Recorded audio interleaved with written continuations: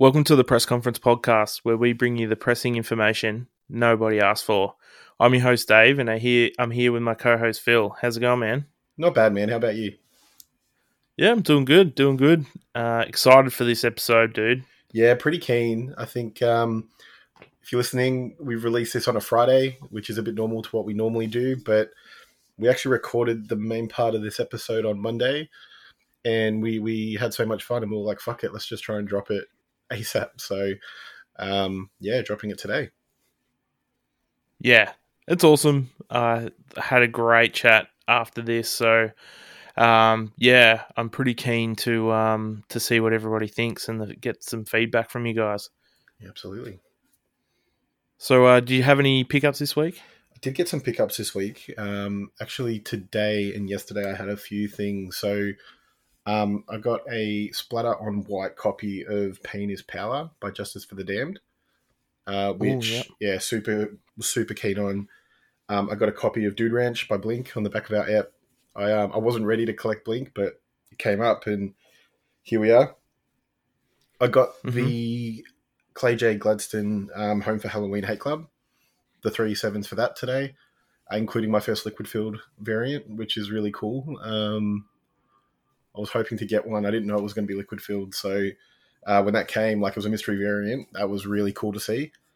And then yesterday I actually got a package from you. Kind of like a bit of a late birthday thing. You gave me No Wings to Speak Of by Hope's Fall. I nearly fell off my bloody chair. Yeah. Do you think I was tricking you or something? No, but I think it's probably the EP this year that I only discovered it this year, obviously, on the back of Convos with you and people. Really on the back of this episode, the conversation started. Mm-hmm. And it's just it blew me away. And I know it's not easy to get. And so, yeah, when I actually put it on, I spun it today and put it real loud, and it was incredible. It was a feeling I haven't had spinning a record in quite a while. So thank you very much. And I know you got it through our friend Chuck as well. So shout out to him for moving it out of his collection, because I wouldn't have gotten it otherwise. Yeah, and I'm so glad you like it, and the way you spoke about the EP and Hope's Fall as a band, really, like you I couldn't think of a more fitting person to kind of have it. And Chuck's an absolute legend. Yeah. And him letting it go is a big deal as well. So I'm glad to pass it on. No, I appreciate it. Thank you. Now I've got to find the album who gets it first. Oh yeah, I don't know if that one's not getting passed on. Sorry, dude. What about you? Have you gotten anything recently? I had a pretty good mail week too. I had a couple of Screamo packages come in. So I had 2 Angel Dust 7 inches Stay and Upside Down from Rock the Fuck Around. Yep. And I also had a One Step Closer 2020 Flexi come in. So there's 2 songs on that. So cool. Got a nice little Flexi collection coming on. I also have had the Portrayal of Guilt and Slow Fire Pistol split come in too. So both of those bands are kind of getting close to having their full discographies. Yep.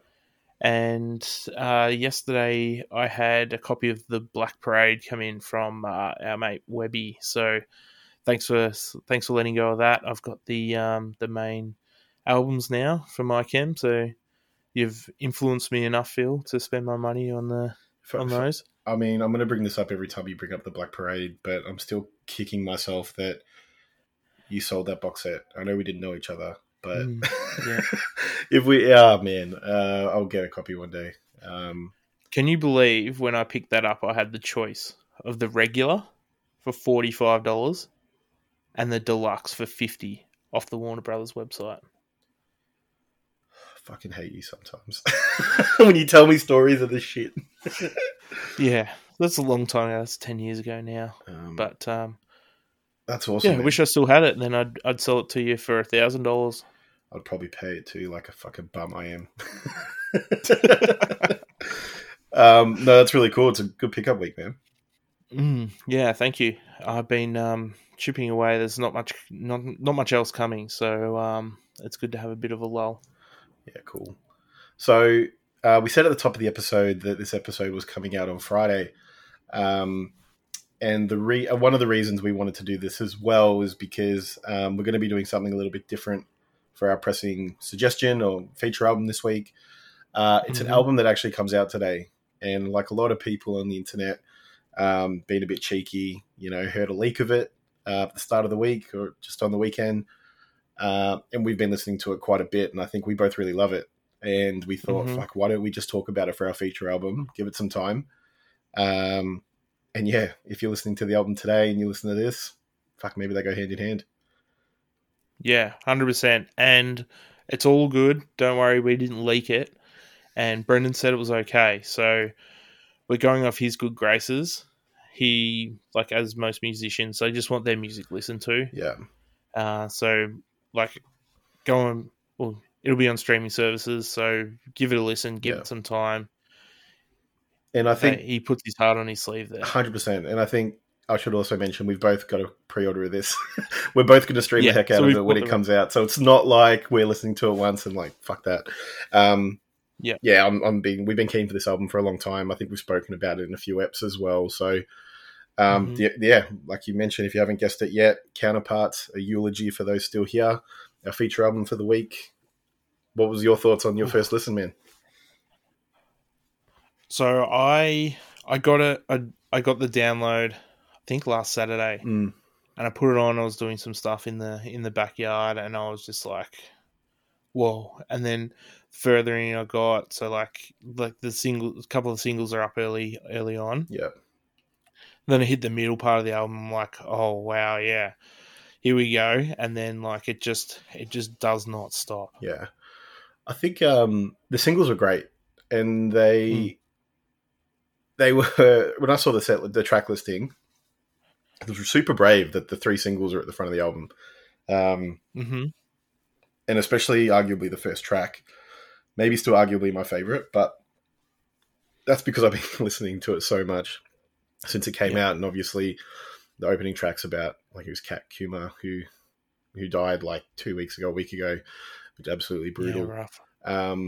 But to have those 3 singles at the start of the album, it's pretty brave, I think, because people might just go to those 3 songs. But I think as you listen to the album, and I kept writing it when I was like thinking of notes to write for this album. It is paced, and the track selection of where they even sit on the album is fucking second to none. Like maybe one of the best of the year. It flows so well. So yeah, I think it's just a fantastic album. Yeah, it even has those that slow song like 3/4 of the way through. Even the title track is kind of a little bit off pace, so you kind of have a chance to take a breath, and then it just gets straight back into it. I think it's like just really well paced, as you said. And I think, yeah, I mean, I agree. Like I wrote a note for that song, that softer song in the middle. It kind of came at a perfect time because, like you said, the title track. It kind of starts really weird, but I think it ends really strong. And then I think the flow of that into the next track, which is, what is it? Skin Beneath the Scar, just flows so well. And then, like, arguably the track after it, Sworn to Silence, insane. And I think it's just that it kind of bridges the album really well. And then the back half of the album is just nuts. Yeah, absolutely. And I think it's like a really good progression from their last album. Nothing Left to Love, yeah. I absolutely love the guitars in this record. My God. I think this might be the strongest guitars I've had. I would nearly argue that to date. Like, insane. Yeah. It's just placement and skill, and I know it's kind of like very similar sounding all the way through, which is fine. They've picked a theme, but it works really well in the background. And it just keeps you interested because you want to hear those melodic guitars in the background. Yeah, I think like we talk about, I talk about it all the time. Music that makes you feel things without the words, right? And I can't wait for this to come on streaming so I can actually read the lyrics to the songs and, get immersed in all that because I'm a fucking nerd. But I felt so much from this record, whether it would be the right thing that they're trying to get you to feel. But it took me on a bit of a fucking roller coaster like that. And it's just incredible. And I'm not sure, like I want to talk to a few songs, but I think when one of the songs that I thought the guitars were the best was Soil 2. And I think it's amazing that the sequel song, I guess from a track title point of view, from the album The Difference Between Hell and Home, I think it took me by surprise because I listened to the song and I'm like, the guitars are just so, at the front of mind. And then I was like, what is this song? And I check it, it's Soil 2. And I'm like, fuck, they've written like a second part to the album four albums ago, I think now. Yeah, clever. And then like the guitars keep going, but then arguably the heaviest screams on the record come on this track, but it's not the heaviest song. And I was just like, that's beautiful. It's just incredible. I think the one that stands out for me, and it's the one that I sent you a screenshot of when I was listening on Saturday, is Sworn to Silence. And it's those two ambient parts of the song, and it's like the opposite of a breakdown. I know. Like, I couldn't believe it. How good. It set you up, and it'll let you down if it just didn't, if it just wasn't awesome. Like, I don't know how to describe it, but I was just like, here we go, here's a breakdown, and then it wasn't. I was like, whoa, yeah, I love this. I wrote down after this song, when we were kind of listening and getting notes together for this, I was like, I need to get pit fit for this song. When this song comes 100%. Out, I'm like, I want to be healthy and ready to get in there because like the guitars are so good early on, but then the breakdown comes and it's like it starts with the drums and it's a bit offbeat, like you kind of said, but then it just all comes and it's like, this is really great. This is Counterparts. This is really good, melodic hardcore, modern melodic hardcore, and great track. Maybe one of my favorites too. Mm-hmm. I think it really reminds me, and this is like a deep cut for me, but there's a part in Thursday's Understanding a Car Crash that does a similar thing. Yeah. And it's just like a little few notes strung on a guitar in like a quiet part of the song, and it just like makes it. Yeah. And I think it's awesome, and like more bands should do it, I think. 100%. And I think this whole album has moments, right? Like I think, and especially that moment, it works really well. I know when we were talking before I listened to it properly, you said there was one part of the album that kind of threw you off, and it was the start of the title track. And I can't tell you the amount of times because we fucking were cheeky and listened to the link, not listening to it, the transition properly, because I'm swiping across the Files app, trying to listen to both songs, and I get it, but it starts off kind of weird with the vocals as well and how it kicks in. Yeah. But that track arguably has some of the nicest progression of a track in the whole album. And by the end, like, what the fuck? There's like cheeky, like double kick drums coming in. The guitars are there. There's like the screaming and clean vocals overlapped. And it just got me so hyped. And everything you want in a record is in this album. If you're into the heavy stuff. 100%. Yes. Of course. So do you want to name your 3 songs? Or is there anything else you want to touch on? There's one other thing I want to touch on. Just with Soil 2 in particular. I thought it was really interesting that the closer from that album, where Soil 1, I guess you could call it now, was on. That was a closer on that record. And for this track, when it came on, I'm thinking, fuck, are we at the end of the album? But it was 3 tracks in before the end. And it was almost like it was a bridging song because it starts really soft and then it kind of builds up. And then the next track's quite heavy. And then the next song's the end of the album. And I just thought that was a really interesting choice. And I'm sure there was a reason for it. And I can't wait to hear more about them talk about the songs on this because I thought that was just really impressive. That's really all I want to say. It's like a pseudo intro for Flesh to Fill Your Wounds, I think. So like it's like it's like building into definitely a pair of songs like we're talking about on the La Dispute episode where you've got the 2 woman songs off Rooms of a House, and like they're meant to be next to each other. I think this could be the case here as well. Oh, actually, there's actually 2 more things I want to talk about. I'm really sorry. I've got a lot of thoughts about this. We talk about 3-track runs. There are some great 3-track runs on this record. And I'm not there's talking an 11-track run here. Yeah, I know. But I think there are little pockets where the songs kind of make sense in a 3. And I think the end of it's like a perfect one, but also like Eulogy, the title track, that 3 run of songs, and we've already kind of spoken to the next 2, but that's a really good one. It's been a good year for little 3-track runs in albums, and I think ranking my favorite albums at the end of the year, nearly my top 5 all has a run where I'm like really note that run, and I think it's important. Yeah. One more opinion I have, which I'm really sorry to keep dragging it on, Dave, is the intro. Now, I remember when Whispers of Your Death first came out, I was like, fuck, this hit you, like straight up, because the song doesn't have an intro. It just come bang, the guitars start and we're on. And the intro is like perfect, and I kind of wish they were in one song, because if this song ever comes on shuffle again, it's going to be one of those songs where I need the intro. And it's just it sets a really good atmosphere for the rest of the album, and yeah, I can't say enough good things about this album. It's jumped to my top 5, I reckon. Easy, 100%. A bit biased. Yeah, it's going to be tough coming the end of the year. Be really tough coming the end of the year. Yeah, like I'm and it's going to show how really sad we are.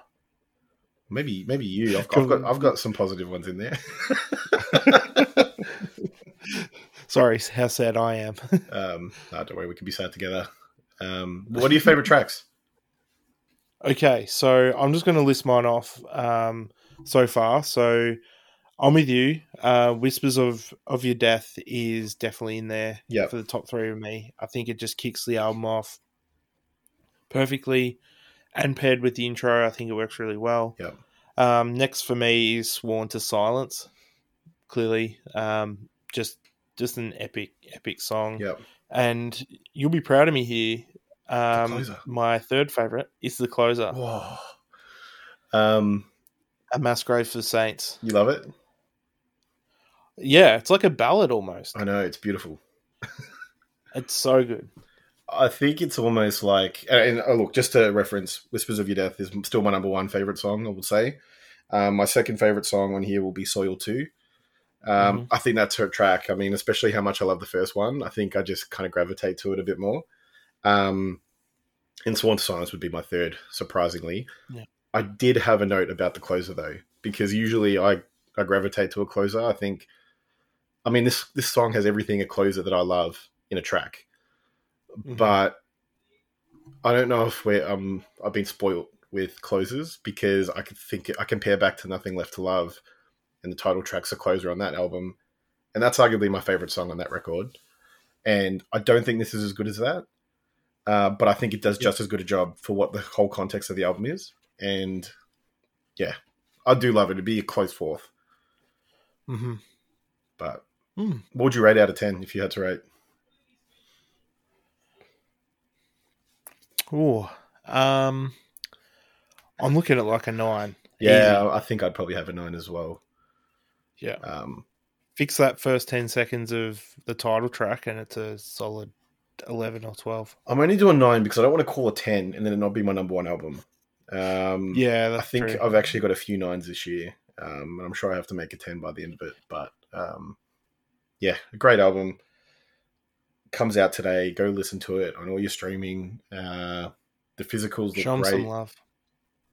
They should be out soon or here soon. It's great. So good. So, yeah, a bit of a mix-up for the feature album this week. Yeah.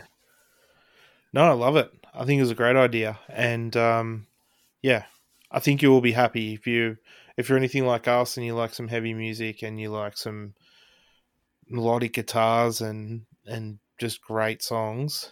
It'll be right up your alley. Yeah.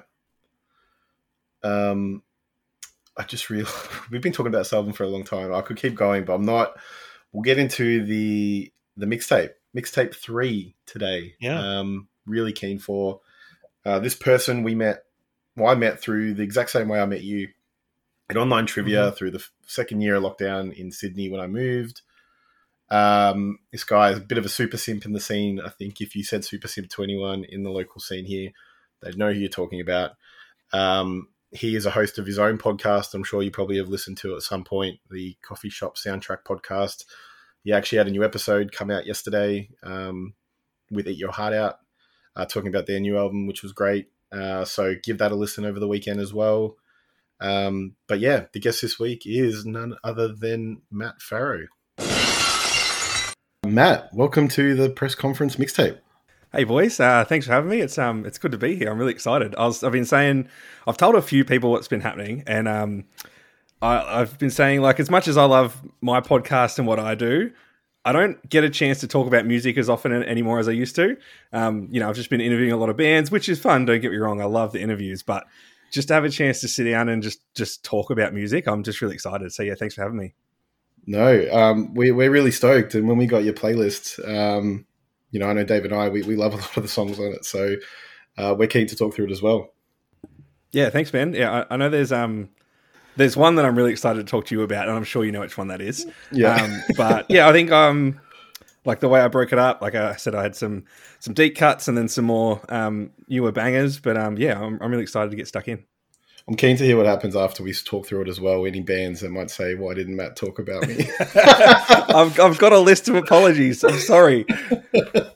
There's too many. I literally do have a list, though. I have bands that... There was one song that was the last one I put in, and it could have been like 10 different bands, I swear. Like, it was really tough. Yeah, I can imagine. Everyone that we've asked to do a playlist has, like, struggled to get their 10. I've got a mate who's been building one for, like, 3 months now. He's led, like, 30 lists that he can choose from now, so we feel your pain. It's not easy, but I think I've done pretty well, so I'm excited. I mean, I've even been thinking about what 10 would I have if this was like me on the show. I don't know what I would do. Like, I was really struggling to get below 15, so I do appreciate you nail it down to 10. We ask a few questions to kind of kick this off before we get into the actual playlist. The first one is, how did you get into music? I mean, I kind of know a bit about you, and I think Dave knows a bit from what he sees online as well, but how did you get into it? Like, what's your journey with music?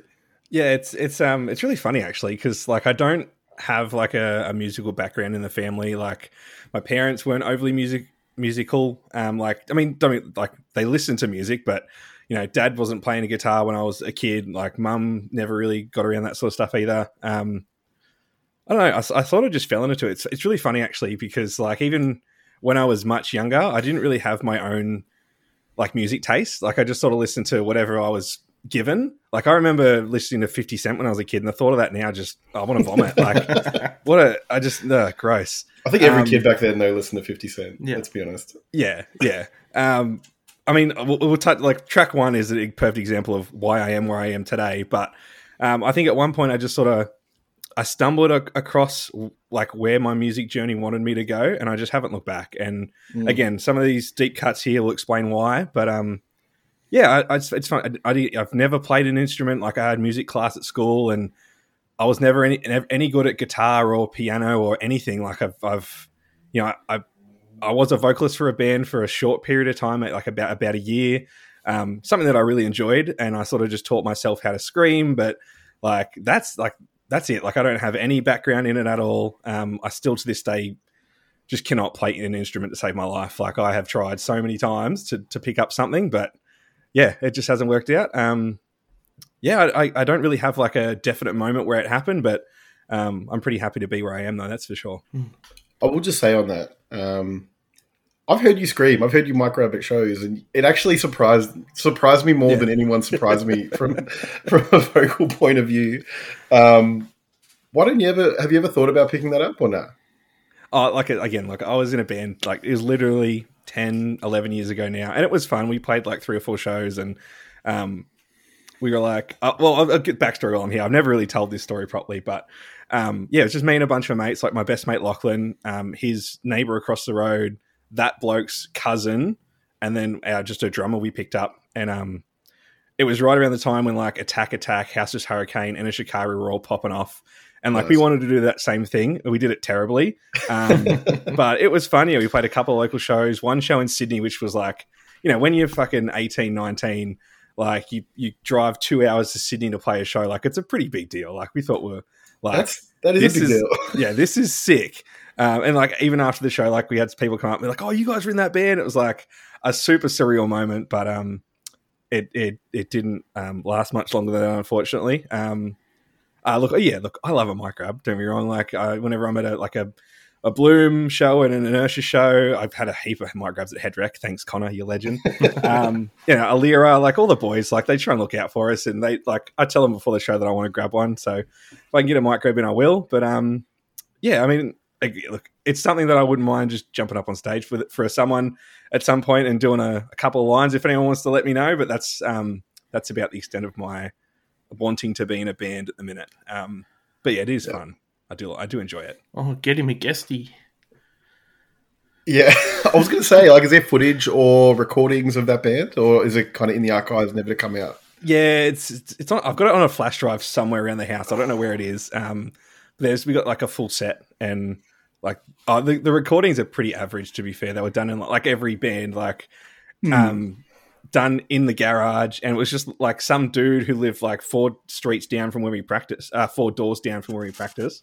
He heard us one day. He's like, I'm an amateur music producer. I'll just record it and do it all for you for free. I'm like, sweet, no worries. Like this is, and it sounds dog shit, pure dog shit, but it was fun. Again, we were like, I think I was the oldest at like 19 maybe, and then like some of the other guys were like 17. So we were kids. Like you don't know any better. That's the beauty of it, isn't it? Like just getting out there and maybe one day, Phil, I'll let you listen, but it's not. I'm not uploading it on the internet. I had Pikey actually reach out once, and like he's like, "Oh, send me the songs," and I was like, "Fuck no, you'll put it on a record and distribute it. No way." I know what he's like, and I don't need anybody else hearing that unless I say so. So yeah, all right, it'll be nice, and maybe one day. It's pretty bad, but it's memories, like you know.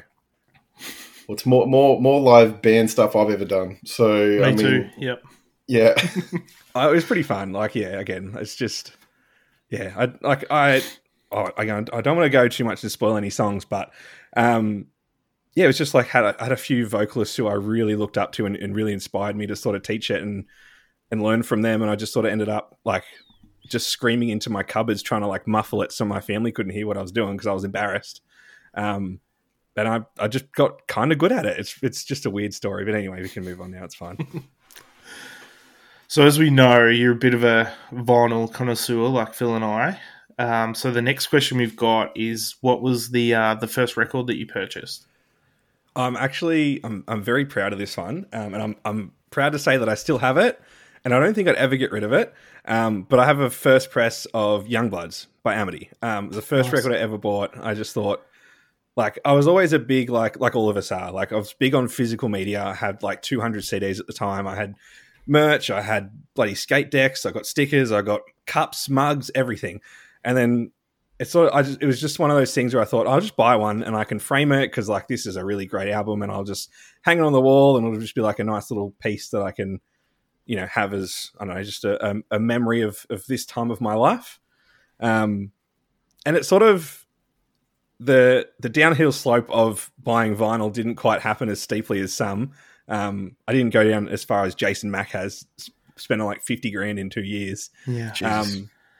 I probably only had 20 or 30 for about 5 years. I just sort of slowly just grabbed a few that I wanted. And then at one point I was like, nah, let's do this properly. Let's get stuck in and really just fly down this rabbit hole. So now we're at 400 and yeah, I love it. It's great. What was your last one? I haven't got it. It's at Mum and Dad's, but I've got Devil Wears Prada's Color Decay to pick up at Mum and Dad's.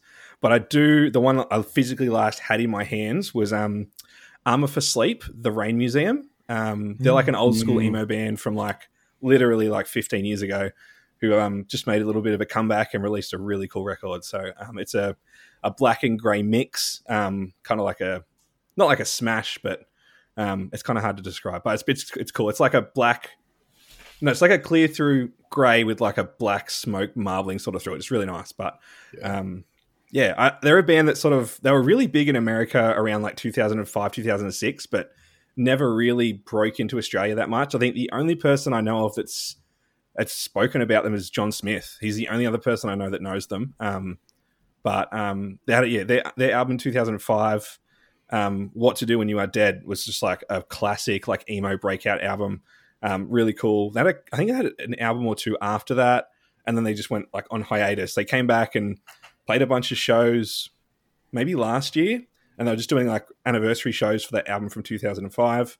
And then this year, like, oh yeah, by the way, we have a whole new record. Here you go. It's amazing. And yeah, I've been listening to it. Like, probably been out for it's like a month, about a month now, I want to say. But it's really cool. If you haven't listened to Armour for Sleep, if you like just emo rock, like, go do it. It's unreal. Yeah, that was huge when we got it back in the day, like year 11 probably for me. So me and my friends used to smash it heaps. Yeah, I do love that album. It's just the new one came out and I haven't visited it yet. There's been a lot of music that's come out and I just haven't kept up, but I probably do need to give it a chance. Yeah, I agree. It's been a hectic sort of 2 months. There's been a lot of releases jump out of nowhere that I haven't been expecting, and a lot of music that I've really been enjoying. And it's like I don't have enough time to listen to it all. So, but yeah, that was my last one. But when I get the chance, maybe tomorrow afternoon, I'm really excited to get Colour Decay and give that a spin, because that's pushing for album of the year. And I know that I've said it hundreds of times already that it's The Comfort is going to be my album of the year, but I did not expect Prada to go this hard. It's it's good. I really like that album, and I'm surprised how much everyone else loves it. Like, I was a bit nervous because after the stuff they've done in the past, I was nervous that people weren't going to maybe like what they were going to do in general, just to be honest. And everywhere you look, everyone's talking about how good it is. So yeah, I think it's a big contender for it. Oh, absolutely. I'm nervous to put together my list at the end of the year. Last year I had like 20 EPs and like 10 albums. This year I've got 20 albums and like 10 EPs so far. So it's going to be a really tough list to put together. But Del West Prada have really made a very good case for themselves to be album of the year. And actually, it's a good segue to something I wanted to ask. So you just most recently did the episode review on your pod, the Coffee Shop soundtrack. Yes. What was that like? Because that was a really fun listen, and you can really hear how much like you guys love the band. So, what was that like recording that episode? Yeah, I mean, look, it was really fun.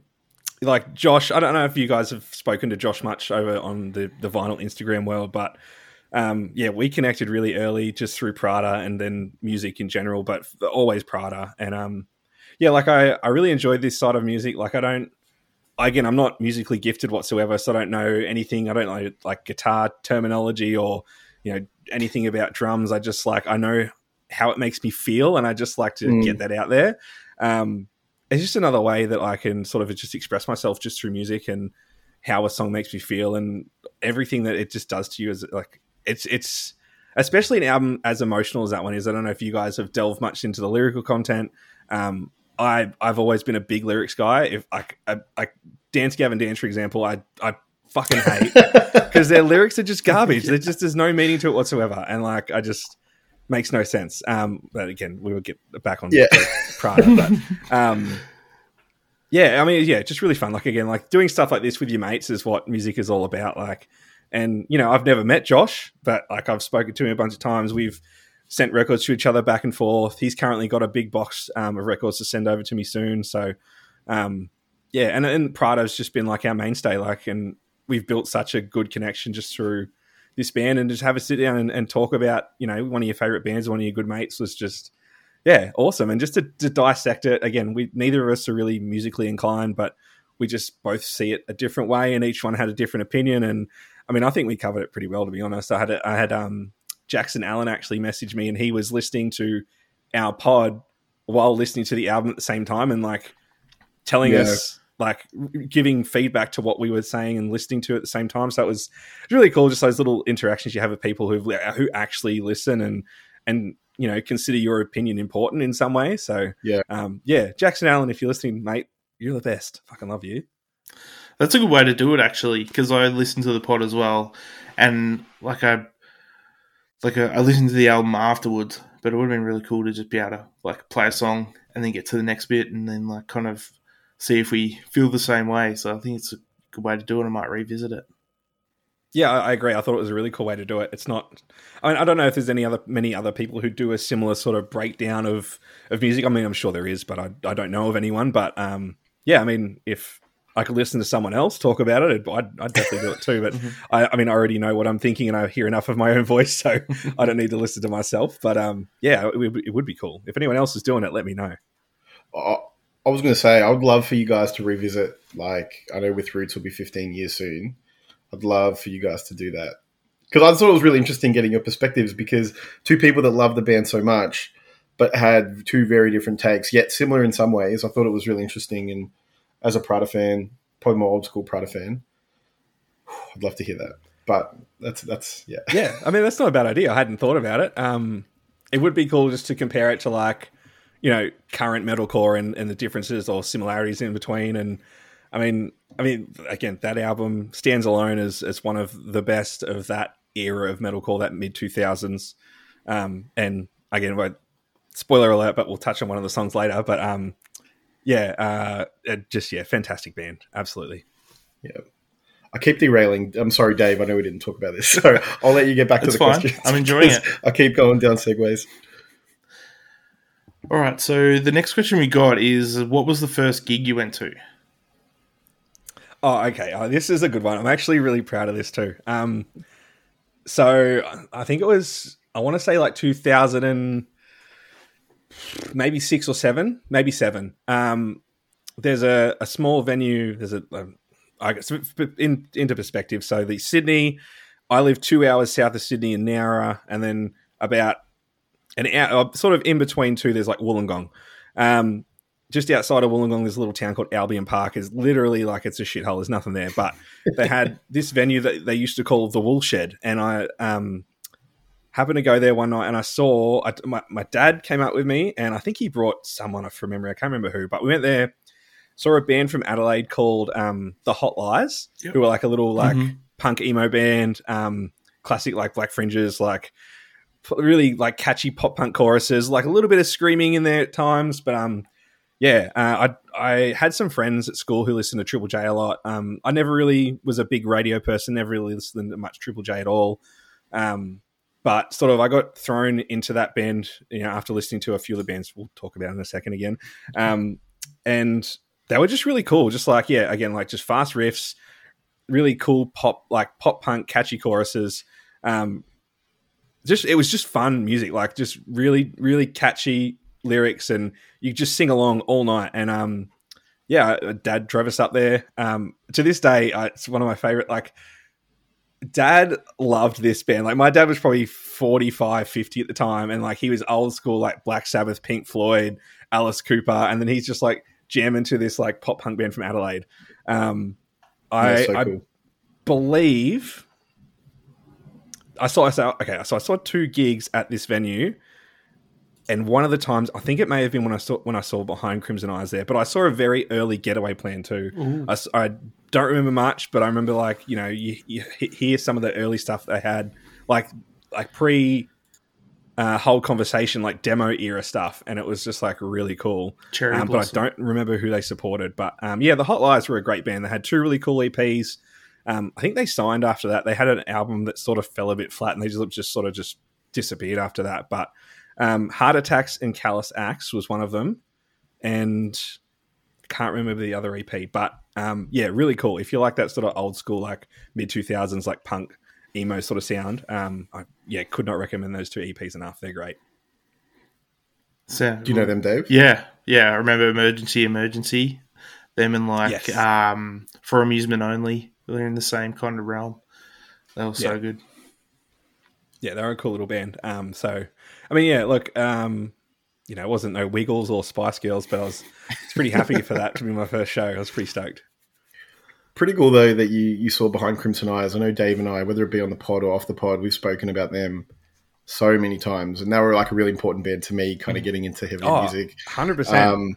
And I just feel like a lot of people, you bring it up and it's so nostalgic. So it's so awesome that you've seen them too.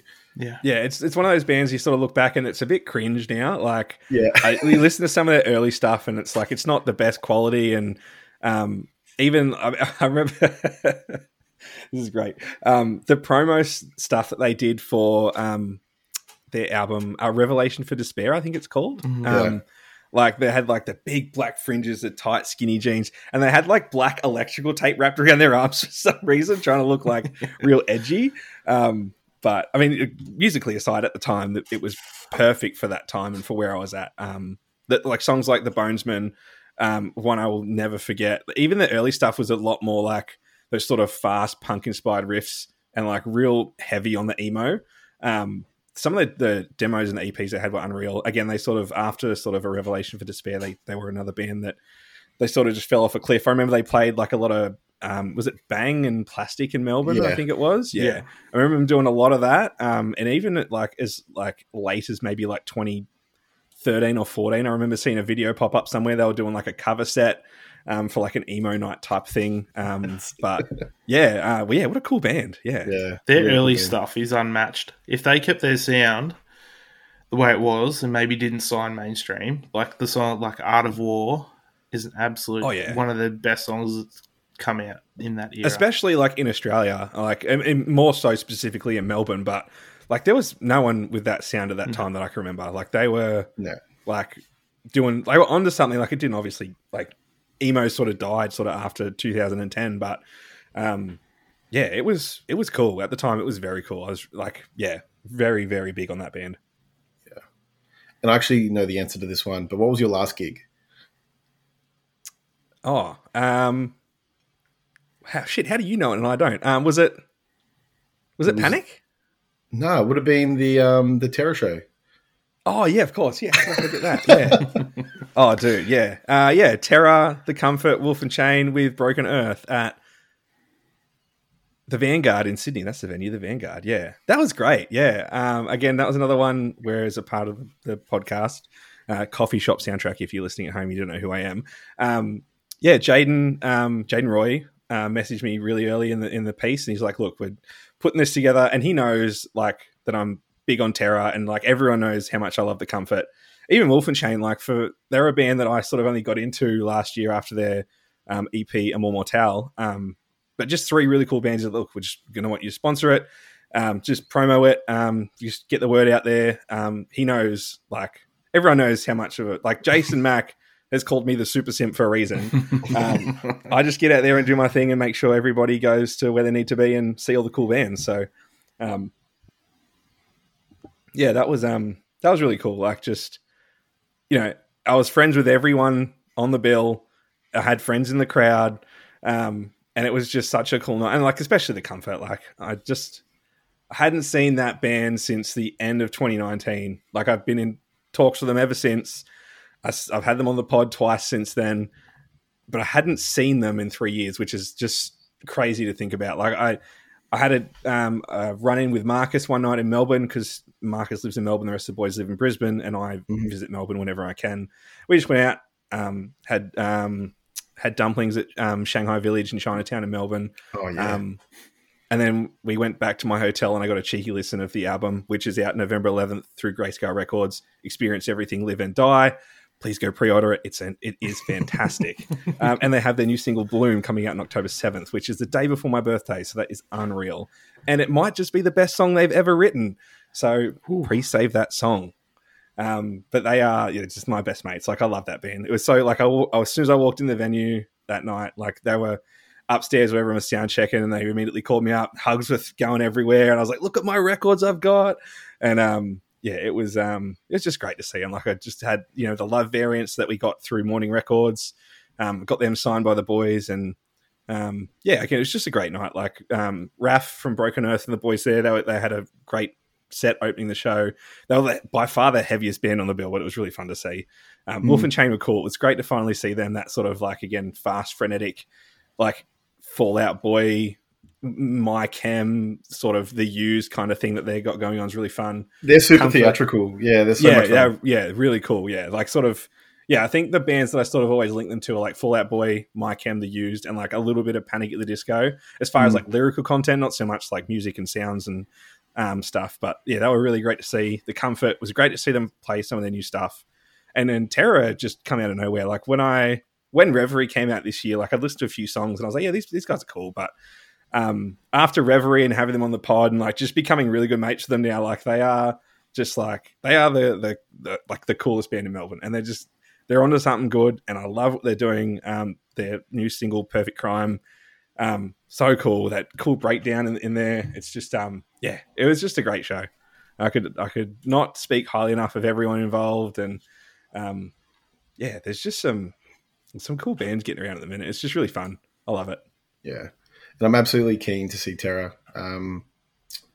because I haven't seen them since that EP dropped, and I love that EP. Like I've given a lot of spin. So yeah, no, keen to see them. Yeah, they're great. They played.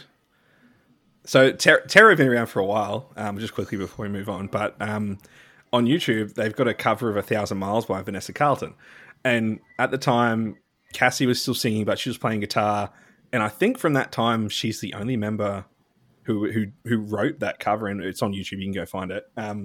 But they busted that out and did like a full like rewrite of it with the whole new band, and it was I think they closed the show with it from memory, but it was really cool. So I mean that cover's been done a couple of times now by a bunch of different bands, like Dreamer for one. But yeah, it was just a really fun night. So it's good. Yeah.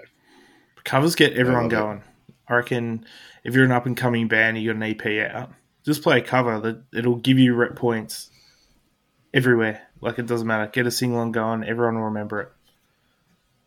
Oh, well, yeah, speaking of covers, I mean, Headwreck just dropped Lying From You last week, which is on the Better Sessions, which you can pre-order through Anti-Vinyl Vinyl Club. Just getting all my plugs in from all our mates here. But yeah, cool cover. I think it's I've seen it twice now, and it's good live. It's really good live. But to hear like a nice polished recording of it is really cool. But yeah, the Better Sessions, Anti-Vinyl Vinyl Club. Yeah, get in there. That's a great cover. Yep. I think, actually, Dave, you went at that show. No. But yeah, when I saw it, they played in Melbourne, and it blew my mind. I was like, "Fuck!" Like, yeah, I didn't see that coming. So yeah, no, really good.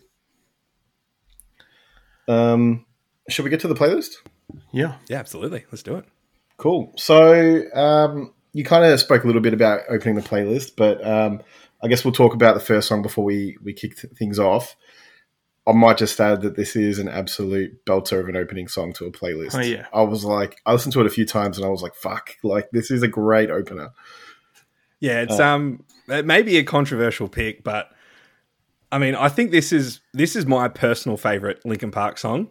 Crawling just hits everything. Like, I think it sort of hurts listening to it now when you know of Chester's story and what's obviously happened, and just the pain in his lyrics just speaks so much more now that he's gone. Like, I mean, I could have picked any song off Hybrid Theory for this. It's, you know, it's easily a top 5 album for me. But I mean, Crawling, while it's not, it wasn't a single. It's nowhere near as big as In the End and Numb or One Step Closer. I mean, it's one of their best songs by far. But I think it's sort of, I don't think it's many people's favorites. I don't know. I could be wrong, but I don't know. I think just the story that it told, and knowing now what's transpired with Chester, this song just, it has so much meaning to me now, and it's just like, if only he could have, I don't know, seeked help another time or done something different, or if something had happened, he might still be here. But he was like, Chester for me, and I'm sure it is for a lot of people. I know it is, but he was like, as someone who didn't really have a musical background, he was my first inspiration, my first idol, the first person that I sort of looked at and I was like, this guy's fucking awesome. Like, so cool. He's a generational character, a once in a lifetime voice, what he could do with his cleans and his screams. And it's just, yeah, I think, I don't know, maybe if it's my emotional connection with the song that makes it my favorite, maybe. But yeah, Crawling is just, man, it hits me right in the feels every time. There's a version of it on the One More Light live album where it's just Chester and Mike on the piano, and he sings it with the crowd. And there's a video of it as well. It's a DVD, and Chester's in the crowd, and there's this girl in the front row, and she is like sobbing, like, literally like so emotional over this song. And Chester, I'm sure he just hugs her at one point, and it's like, it just fucks me up every time, man. It's just, yeah, Chester just connected with so many people in a way that nobody else has, and maybe might not ever will in this scene again. And it's just so sad that he's gone. Like, I feel very thankful and lucky to have seen him at Soundwave in 2013, I think it was. Yeah, I feel so privileged to have been a part of this in the tiniest little way. And I mean, this song, I never skip it. I know it front to back, every single note, every single lyric. I think it's maybe more the emotional connection I have with this song, which speaks to me so much. But yeah, and I think as for most people, like Linkin Park were the band that kicked everything off for me. I remember being 12 or 13 at the time, and the thing that stands out to me most is like some of the music videos that they had, like the one for In the End with the really shitty CGI graphics, or the One Step Closer where Chester's floating in the air and he does like a backflip, or the one for Somewhere I Belong with the animated monsters and stuff, or there's so many. It's just, they were the band at the very start that sort of got that ball rolling, and it just, while I haven't really followed them so much after Meteora, they sort of got a bit radio friendly and stuff, which is fine. Like, I know there are some heavier songs along the way, but and my taste changed as well. I went more post-hardcore and metalcore after this, but for this era of my life and this era of Linkin Park, it had to be Crawling at the start, 100%. You couldn't have said it better. I wrote it down. Like, is this everyone's mainstream heavy music song or album? Because I remember it being on the radio and there was nothing like it really. Like after it came like Limp Bizkit and stuff like that, but like Linkin Park opened the door for anyone who wanted to listen to heavy music. You could get it on the radio, and you don't hear anything like that on there now. It's really like a time capsule for that era. Oh, 100%. Yeah, definitely. Mainstream music is much more your pop and your hip hop and your R&Bs and all that sort of stuff now, these days. I think there's a little bit more of it now when you got, I don't know if you guys have been following it much, but you've got like Avril Lavigne's had a little pop punk comeback, and Willow Smith, she's doing her little thing at the moment. MGK's been big for pop punk. It's all not great, like especially MGK. That's garbage, but it's good to see that it has like another access point now into the mainstream. It might not be good and it might not be everyone's music, but that's where this new generation of kids that are going to come through. That's where they're going to start. Yeah. They're going to start with that. They're going to want something heavier like we all did, and then it's going to just snowball from there and get bigger and better. And but I think for most people, Linkin Park is where it started, 100%. And I think they were almost like the perfect band for that time. Mm-hmm. Yes, there were bands like Linkin Park, and the new metal thing was still kind of around, but I felt like, I said Linkin Park, like Limp Bizkit, sorry. Yeah. But I felt like Linkin Park, they weren't necessarily riding that wave to the fullest extent. Like, they were still kind of being serious about what they wanted to do, send their messages, and I think that's what made them so relatable to so many. Like, I remember listening to their early stuff thinking like this did feel different to the other bands in that kind of sphere, right? And then you go on, and then like I still like their newer stuff as well, but I felt like their messaging was always really strong, which is what maybe differed from some other bands in that scene at the time. Yeah, agreed. I think even now, like listening back to it now, and it's, maybe not so much right now at 30, but like listening back to it when I was 20, like what they would have been when they were writing some of these songs, like it's so much more relatable then than it was when I was 12. But then, listening back to it now, and again, like I said, with Crawling, like I think some of the things that Chester's writing, it's just like, and knowing what's happened to him, it's just heartbreaking. Like, I'll never forget waking up that morning and, looking at Facebook and realizing what had happened. And I was just shocked. Like, it was just like one of the worst days of my life, knowing that, I'd never get to see them again or hear Chester sing, or, like he just did so much for so many people. And it's just, it's really hard to know that he's just not here anymore. Like, even now, I'm not okay with it. Like, it's not fair. I mean, when you were telling me that, when you were saying that story before about the One More Light, like live concert DVD thing, I remember watching that too, and I was getting goosebumps with you retelling the story. It's, I mean, so many of my friends, even that weren't necessarily in the scene, were like touched by it, and you don't see an artist like that in our scene necessarily probably get that reach anymore. And I think it just goes to show how big they were, not just to people in the scene, but people around the scene or around that time. Like, I think, it's actually pretty brutal when you think about it. Yeah, I mean, I think the last one that I can remember being of, it wasn't as big for me, but as it was for other people. But Mitch Lucker was another one who I like remember his impact, like, and how much it sent a shockwave through the scene, like, or even like Carl Pavone from We Came as Romans, like when I mean, I don't know if it's just a frontman thing because they're like the face of the band and they convey so much emotion through what they do, but it's when it's just shit. Yeah, you look up to these people for so long and they mean so much to you. You might not ever meet them, you might not ever get to tell them what they mean to you, but like you just know it. Like, and it's hard. Yeah. And I think as well, like in hindsight, not that we didn't take that kind of mental health seriously back then, but you can definitely feel this movement is way stronger the last 5 years, right? Not that kicked it off, but I think it was a really big part of it. Like you even listen to One More Light today, and all those songs are heartbreaking, you know? And I'm not saying that if he was still alive, we wouldn't think they are as heartbreaking, but I think the conversation's a lot stronger now, and that's part of the scene. So, yeah. Yeah, definitely. I agree, yeah. Yeah. Well, on that, we might kick it off with that track. Great opening track to a playlist. And then we'll catch you on the other side. Let's do it. Thanks, Chester.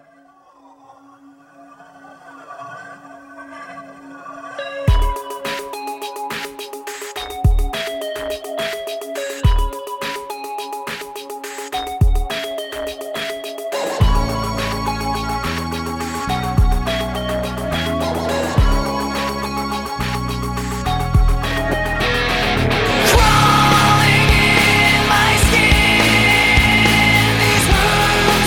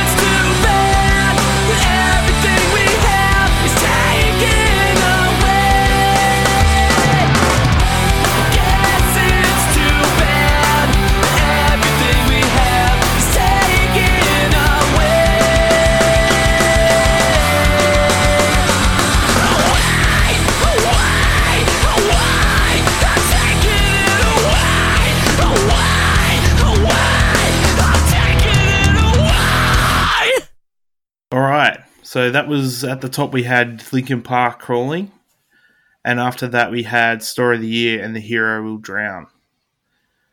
Really, two huge songs. Yeah, they're great songs. I mean, we'll get into it now, but this is when I think of my musical journey. There's three bands that come to mind. One's Linkin Park. The second one was Census Fail. Their album Let It Unfold You was big for me. Buddy Nielsen as a vocalist and a screamer was someone I looked up to, and they were one of the bands that I was really tempted to put a song of theirs in. Didn't get there. The next was Story of the Year. I remember at the time I was again probably 13 or 14, and Dan Marcella from Story of the Year, that their vocalist, he was someone I really looked up to when I was, I can't sing, but when I was learning to scream.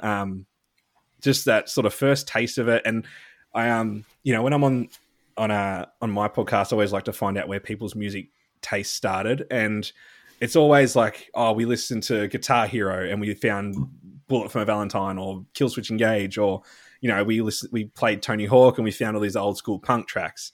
For me, I was playing Need for Speed Underground and this song was on the soundtrack. Yeah. And it was always great with all those EA Sports games.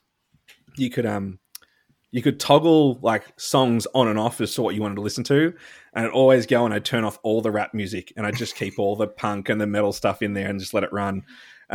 This soundtrack specifically had a bunch of cool bands in there. There was Static X, Element 80, Hotwire, Fuel, Blindside, and I don't want to mention it, but it did have Lost Prophets in there. I know they're cancelled now, but at the time for my musical journey, it was a thing, but they're pieces of shit. We don't listen to them. Mm-hmm. But I just remember this song, and like it's one of those things where, you hear a song and you're just like, I need more of this. Like whatever this is, I need to find it. I need to download it off LimeWire. I need to get all the viruses from it, and I need this fucking music. And that album. Page Avenue will go down as like a top 10 all-time favorite album for me. This song, I think some of these songs here along the journey too, they might not be like the best song the band's ever written or like the most popular. For a lot of these songs, it's just like my introduction to the band, and that's sort of like very nostalgic for me. Like off Page Avenue specifically, there's Anthem of Our Dying Day and Until the Day I Die, which are probably Story of the Year's two biggest songs. And they're probably better songs than And the Hero Will Drown. Like Until the Day I Die has 102 million streams, which is fucking ridiculous. But at the time when I first heard this song, that was like, I need this band in my life. I need more of this. And it's 2003, I think the album came out, and I still listen to it like once a month, like from front to back easily. Like it's so good. That time when punk and emo was starting to like be really heavy and inspirational in my life, this album came along and just like blew all my expectations out of the water. It does not have a bad song on it. It is just full of fucking bangers, and it's just one of my top 10, maybe even top 5 favorite albums of all time. A band that I will just I'll just never forget, and this album is just amazing. I was unlucky and lucky to have seen them but missed them at certain times. They had a Page Avenue 10-year anniversary tour. It was about 2013, I suppose, 2014 maybe. And I had tickets. I had every intention to go. I ended up getting caught up with I was working for the AFL at the time, doing like carnivals for schools and stuff, and I had to do like a 6 a.m. start on a Saturday or a Friday, whatever it was. And I just like, the show was just like, for me to drive 2 hours to Sydney and then either stay there or come home and then go to work the next, it's just like, it's just not going to happen. But I did finally see them in 2017 at the Metro Theatre with one of my high school best friends, Courtney. She's ridden this musical journey with me from the start. Like her and our friend Steph, we've done it all together. We've been to all the Soundwaves, all our shows. I see them, once a month, once every 2 months, and we'll catch up, go to a show together. Me and Courtney went out there one night to Metro, and there wasn't necessarily an anniversary tour of such. They played, they just released their last album, Wolves. So they played a bit of that, but then they played like Until the Day I Die, Anthem of a Dying Day, and The Hero Will Drown. Played some stuff from In the Wake of Determination, some stuff off The Black Swan, which was really cool. So yeah, it was good to finally see them. I would have loved to have gone to that anniversary tour because like to see the album from front to back would have just been incredible. But I mean, I'm sure there might be another point. They've just started releasing new music actually, which is kind of cool. So they're still kicking around. I mean, 20 years is next year. You never know. Yeah, I have like it could definitely way happen. too quick. Yeah. So yeah, like these guys as the starting point of my musical journey were a band that I couldn't go past, and I had to put a song in here. They're a great band, and I remember seeing them. Like I missed the anniversary tour, but I remember I saw them. They played Counter Revolution that year that Soundwave Revolution got cancelled. Yes, and they did the 2 stages at Festival Hall. Rest in peace, Festival Hall. And like I was into the album, but it wasn't until that show, which I think was maybe like 7 years after the album came out, that I was like, fuck, I need to go revisit. And ever since, this album, like you said, it's been on my rotation as well. I haven't listened to their new stuff though, so I don't know if I should. But yeah, fuck, they're a great band. And even live, they're probably better than the album, to be honest. Yeah, like they're a really fun band live. They've always had, like I watched a lot of YouTube stuff growing up, but like they were always such an energetic band on stage. Like some of the boys doing like backflips off the speakers and stuff, and like just seeing, like I suppose it's one of those bands too where the old songs just get such a good reaction from the crowd. Like we all love them. We just want to see these songs, and you know, when you get the sing-alongs and the crowd surfers and everything, it just it makes for such a great experience. And to see, you know, these songs have that life still, like 20 years later, it's it's unreal. Yeah, really. Yeah, I have so much respect for this album, and I love it so much. Is there a bigger 3 tracks to open an album? You know, I was like looking at the track listing today while I was like adding songs and having listened to everything, and you're not wrong. Like it's 3 straight bangers in a row, and like the album doesn't get any worse from there. Like it plateaus and it's nice, it's good, but by far the 3 best tracks on the album, 1, 2, and 3. Yeah, out of the gate. It just sets you up, and you don't stop listening because you just you ride that wave of those first 3. They've done it really well. When we were talking about this in, I think the episode with Nick, we were talking about this album in particular. Yeah. With when they play the anniversary shows, they didn't open with it. The opposite. They played the back half first and the first half second. Pissed me off. Yeah. They played it out of order. Because you kind of hate to, that would piss me off big time. Well, I saw, just quickly before we move on, but I saw Yellow Card doing on their farewell tour. They had 2 shows in Sydney. One was just like a best of, and the other show that I went to was Ocean Avenue from front to back. And they played, the first 3 songs. They get to Ocean Avenue, and then Ryan was like, "Look, I know that you all come here to see this one song, so when we play it, I don't want you to leave. Please hang around, listen to the rest of the songs, and just don't leave this room." And like, so it was good to see that they played it in order, and then like they finished their set. I saw Hawthorne Heights do a similar thing where they did it was 2017 at the Bald-Faced Stag, which is now Crowbar in Sydney. They did both albums, right?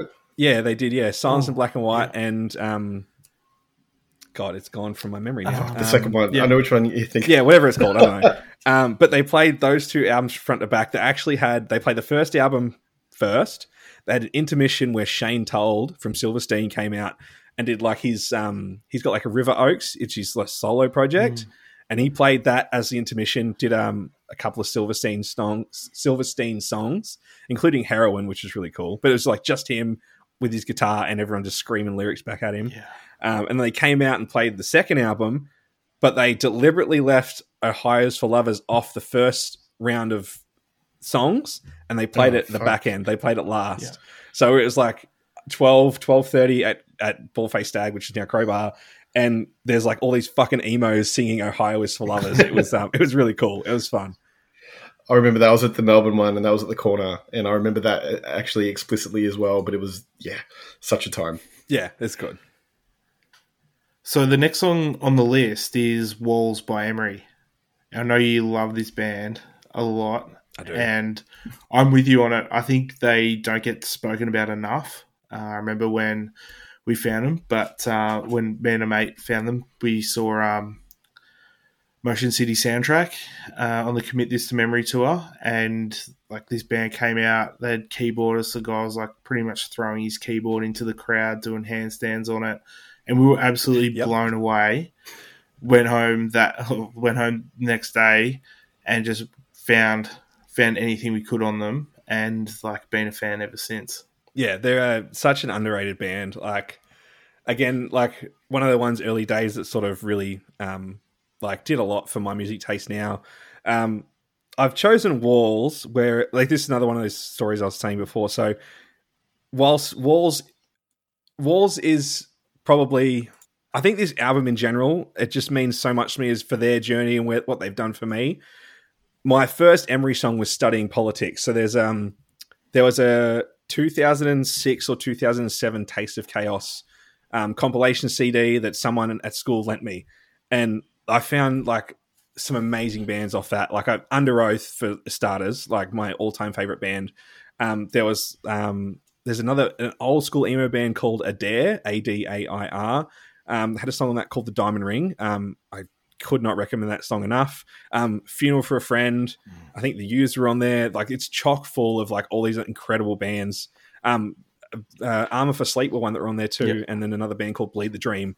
And that album, the compilation album, started so much for me. So I found Emery there.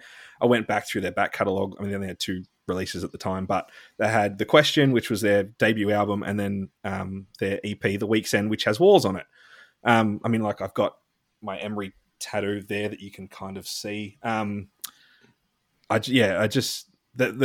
My emo dads, I like to call them. They're just like, I mean, they're 45 now or something. They're getting old, but I mean, they just, this EP that they've got is just, it's so, you hear about this story though, these guys living, I think they were living at Seattle or something. They moved to Seattle. They were old when they started. They were like 25 when they first got signed and first released their album. Like they were, on stage with kids like Attack or these 16, 17, 18-year-olds who are killing it. And Emery are 20 fucking 5, like just releasing their first album. And it's just what they've done for my music taste is incredible. Like Devin and Toby as vocalists, Josh, the keyboard player, like he has so much energy on stage. It's unbelievable.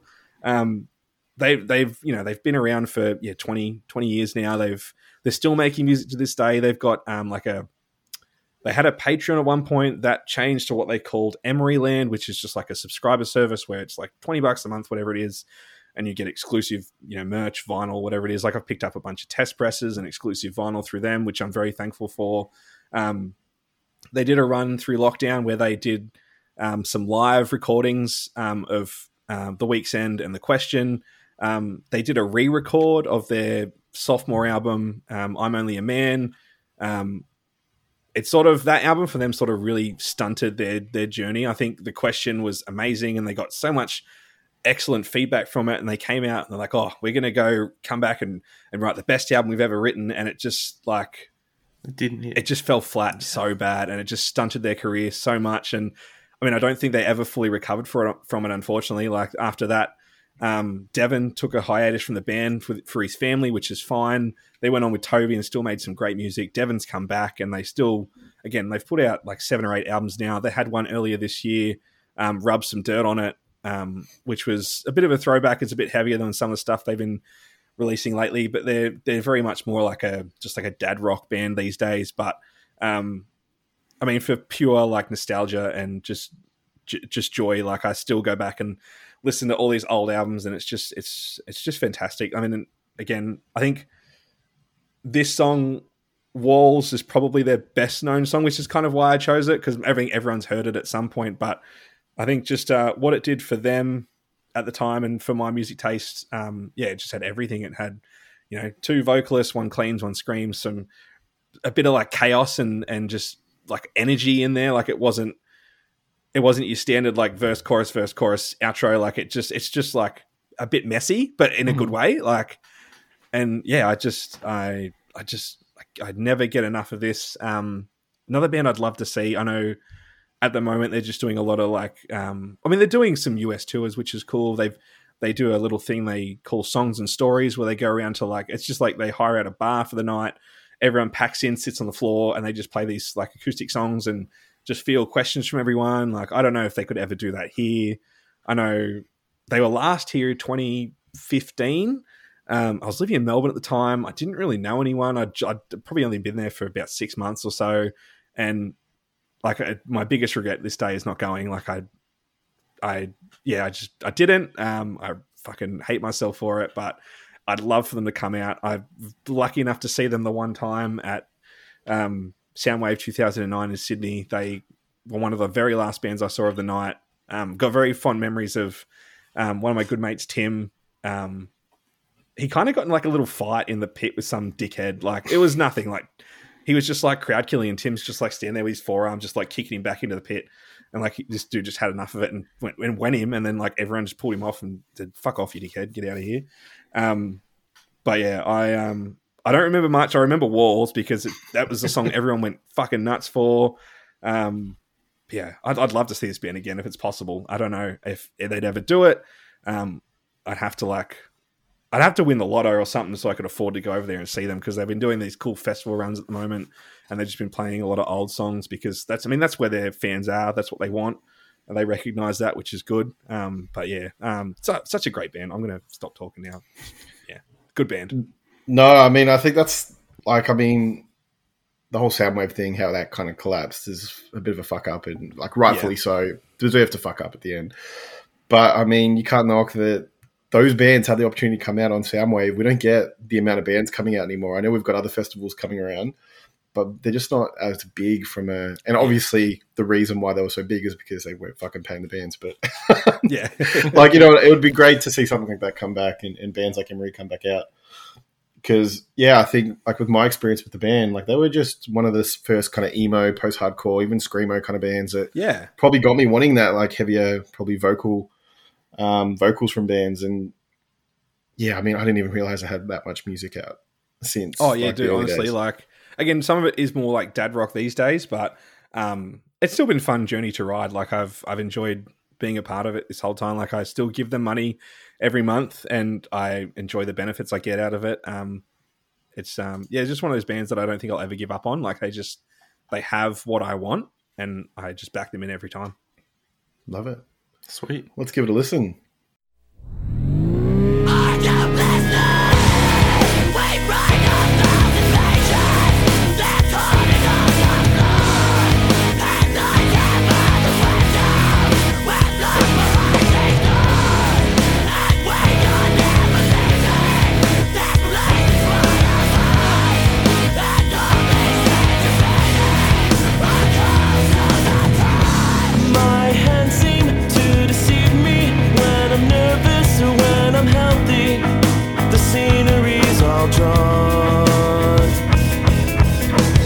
They hang here from the walls, dear, painting pictures, bleeding colors, blank at the windows.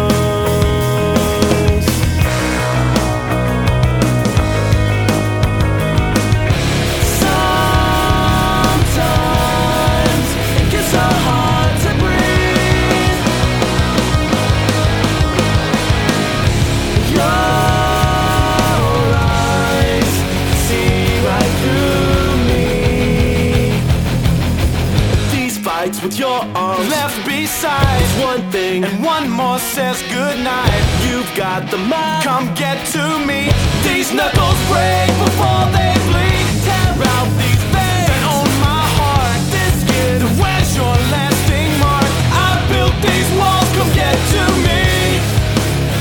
Come get to me.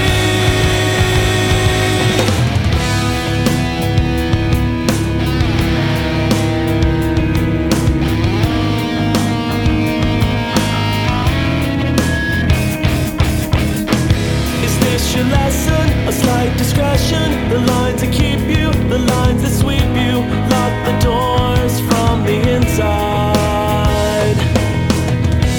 Your face is so contagious. It wears announcements. It leaves me breathless. I won't forget this. I won't forget.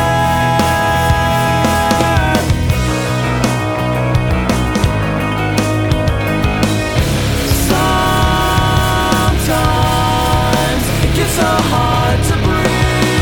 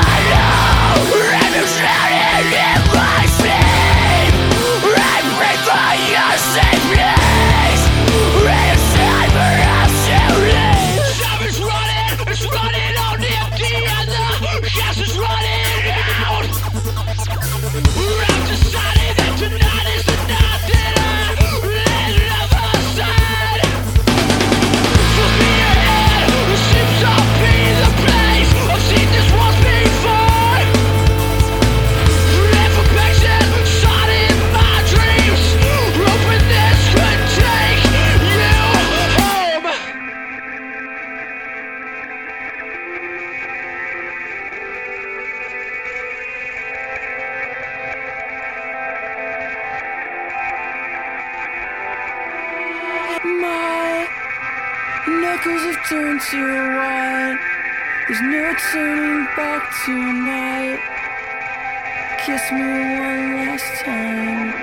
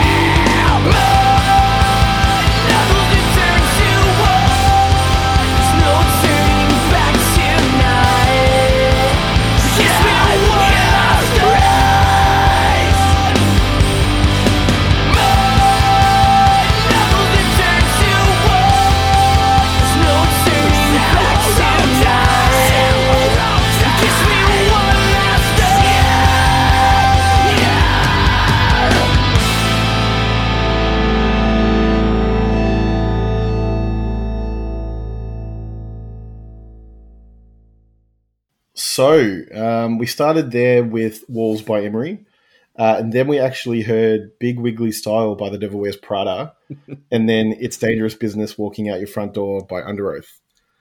Oh, man. These Big three tracks to end this part of the bracket. So talk to me about Big Wiggly Style and why you picked this song.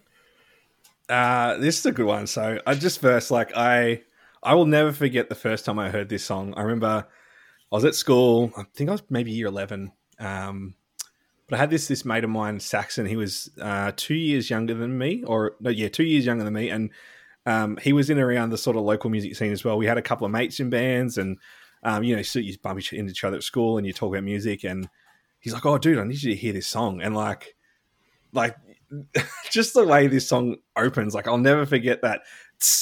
And then it just fucking hits. It just punches you in the face, and it's just it's just incredible.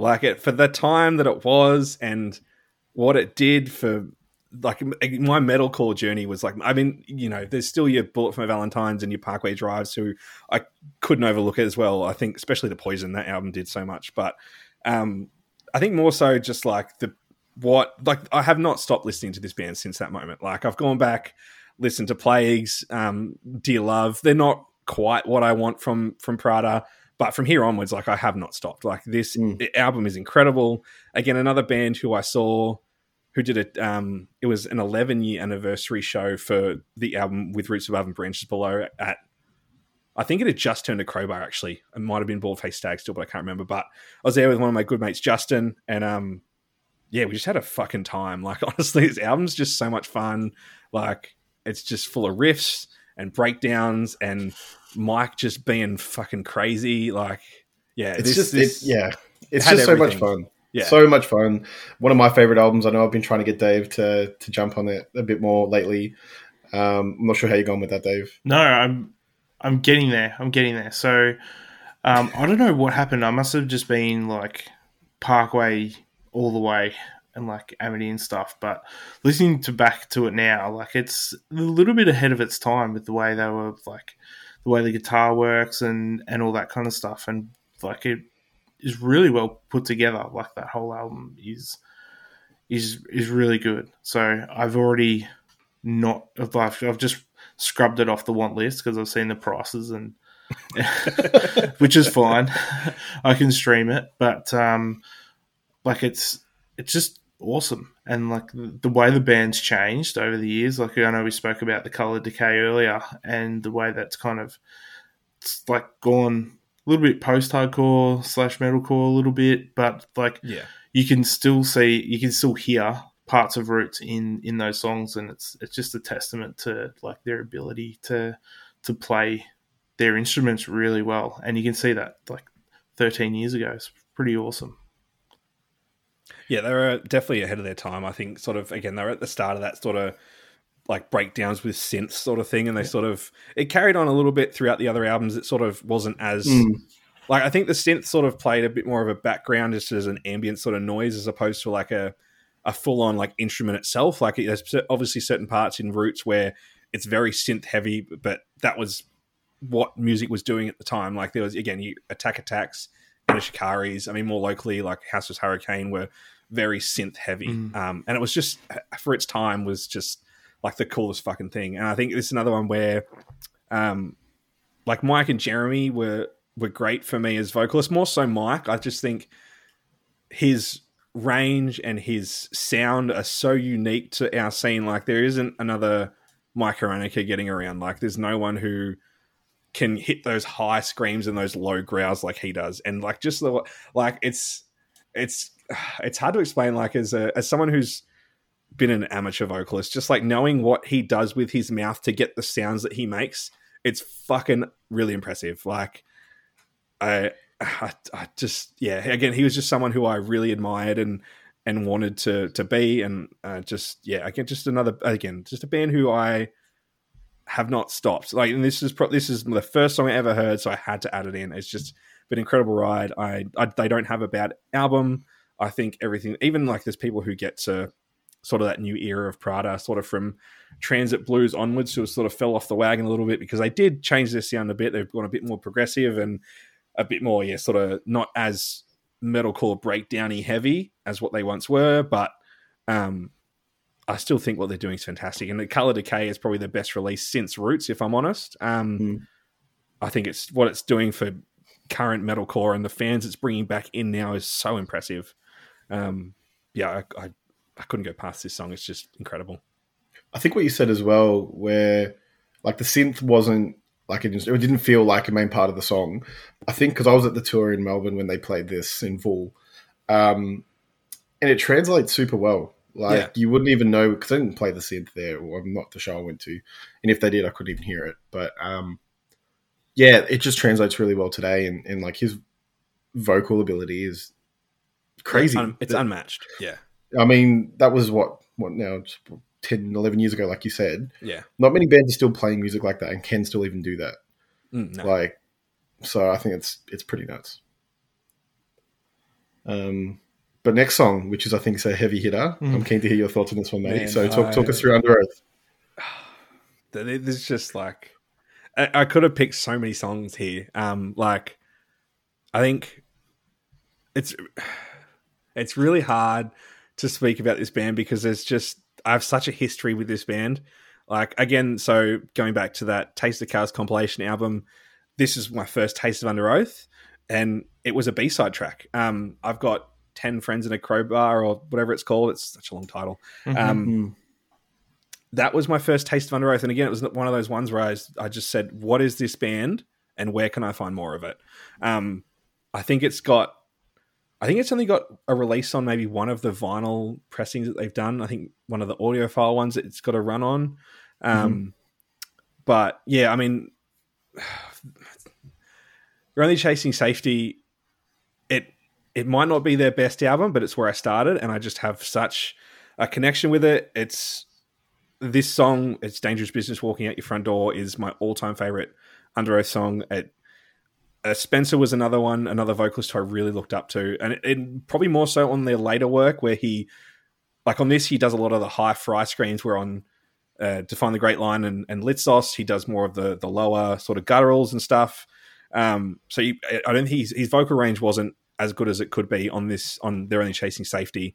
But yeah, I mean, this album just means so much to me. I saw them at Soundwave 2009.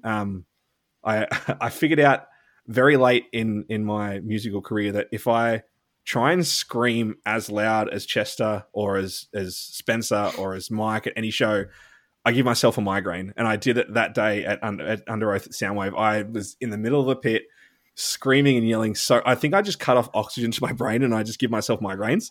And I had to leave the mosh pit, go get some fucking, I think I had like a snow cone or something to try and like cool myself down because I was going that hard in the pit. But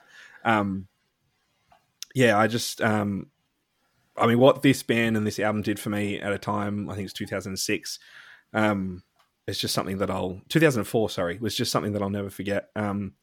Yeah, Spencer and Aaron, both incredible vocalists. Aaron's an insanely good drummer. I think anyone who, has ever watched Aaron do what he does is just incredible.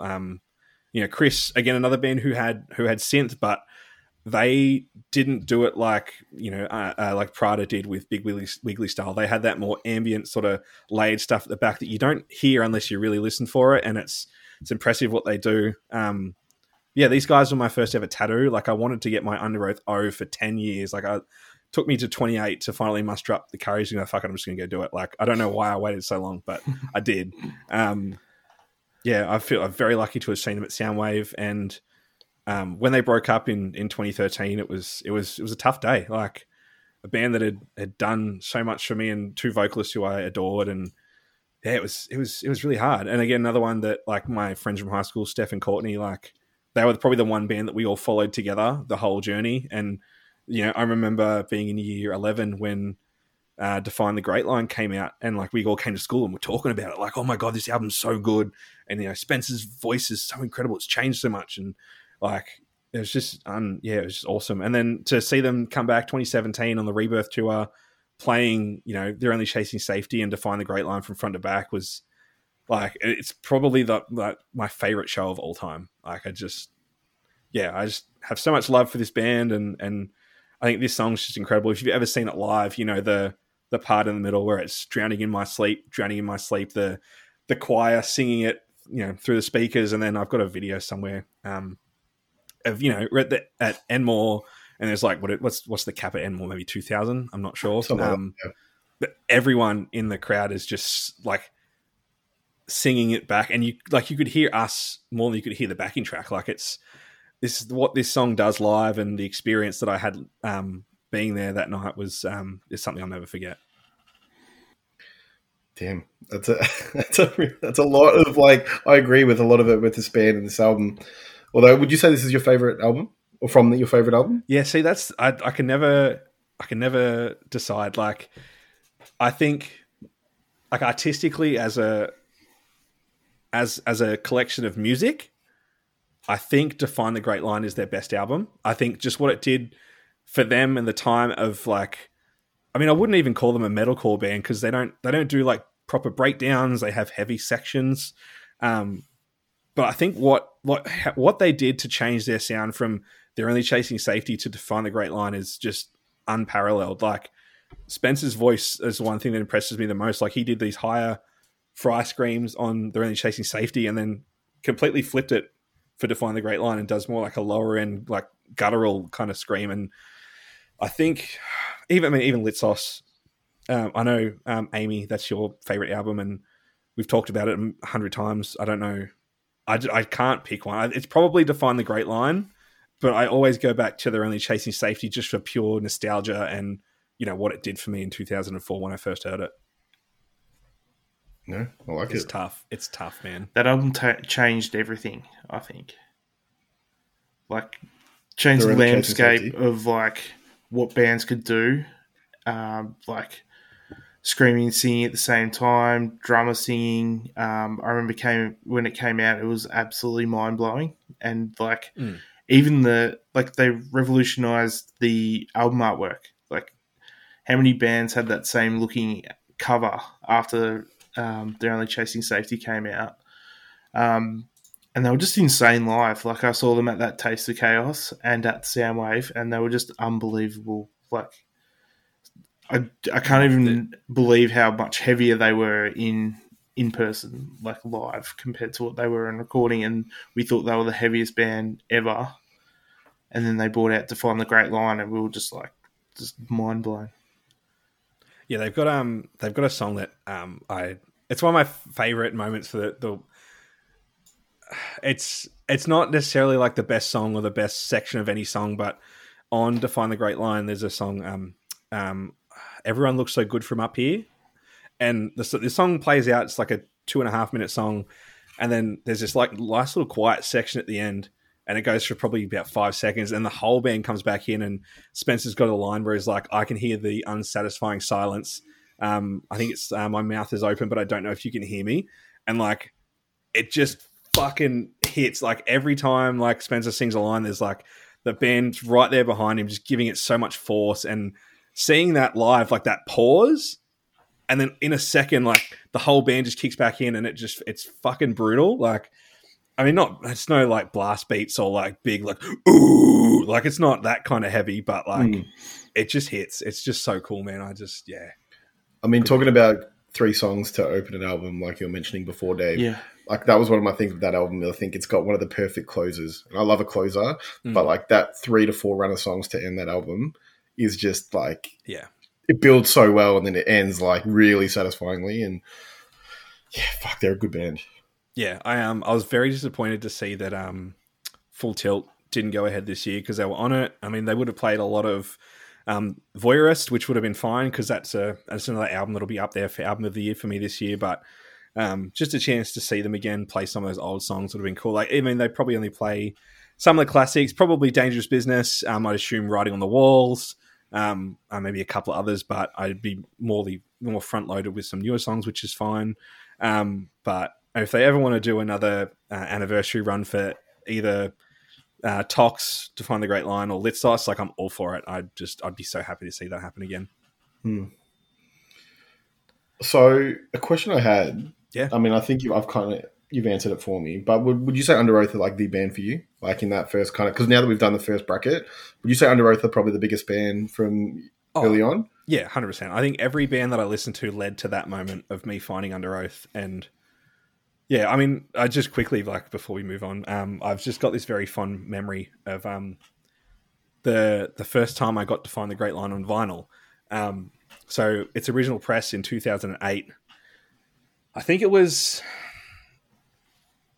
I've seen it on Discogs. I'm sure it's like 2,000 or 3,000. Like, it's a lot. Like, but you just don't find them. They never come around. Like, I think it was 2018 when I finally got a copy.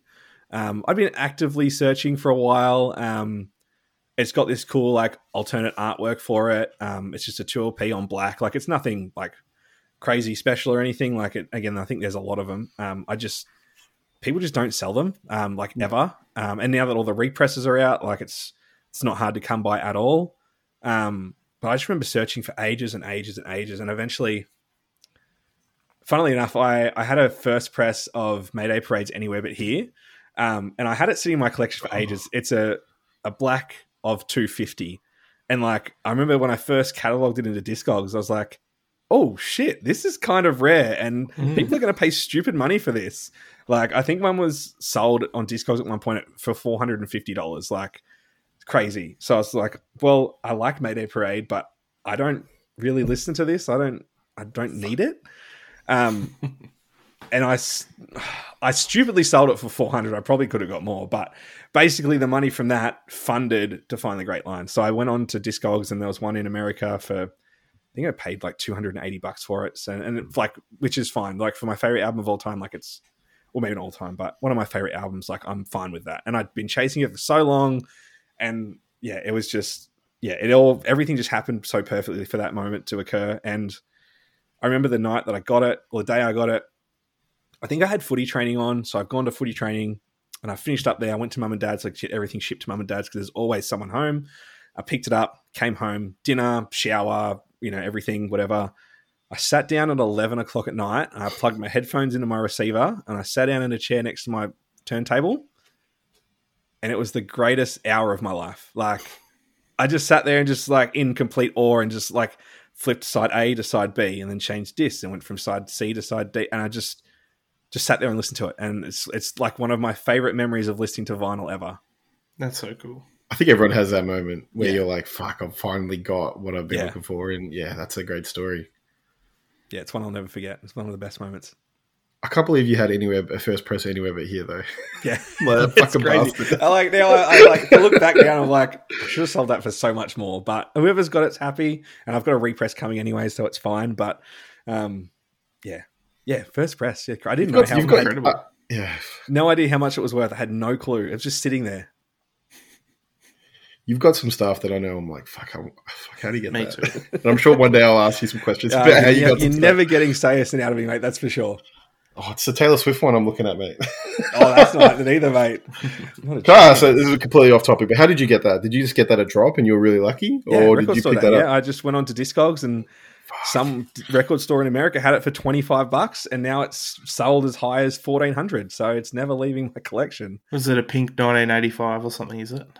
Yeah, a 1985 record store day. It's a pink with a pink smoke through it. It's really pretty. Like it's a gorgeous record. And I remember seeing them like maybe 3 years ago sell for like $200-300. I'm like, oh, that's so expensive. Yeah. Who would pay that much for it? And now it's sold for $1,400 USD. That's nuts. Yeah, it's wild. It's not that pretty. Yeah. It's never like unless I need some money really quick, but no way. It's too good. Well, anyways, let's get on to the next part of the bracket. Let's do it. So your first song for the next 5. So we've just done the throwbacks. Your next 5, obviously, like you mentioned, newer tracks. So the first one you got is Sync by Closure. Oh, man. Oh, this band. I love Closure. So this is a bit of a funny story, but I saw Closure support The Comfort, and spoiler alert, we'll talk about The Comfort soon as well, but Closure and The Comfort were the two bands that sort of brought me back home. I spent so much of my sort of late teens, early 20s listening to a lot of like American like Warped Tour bands, metalcore and stuff. And I sort of, apart from like your big sort of like your Amis and your Parkways and your North Lanes, I sort of drifted away from the Australian scene a little bit. I still had, a few bands I listened to, but not nearly as many as I do now. Drown This City and The Comfort were doing a co-headline tour in 2019, and they were playing at the Factory Floor in Sydney. And at that stage, I was just going for The Comfort.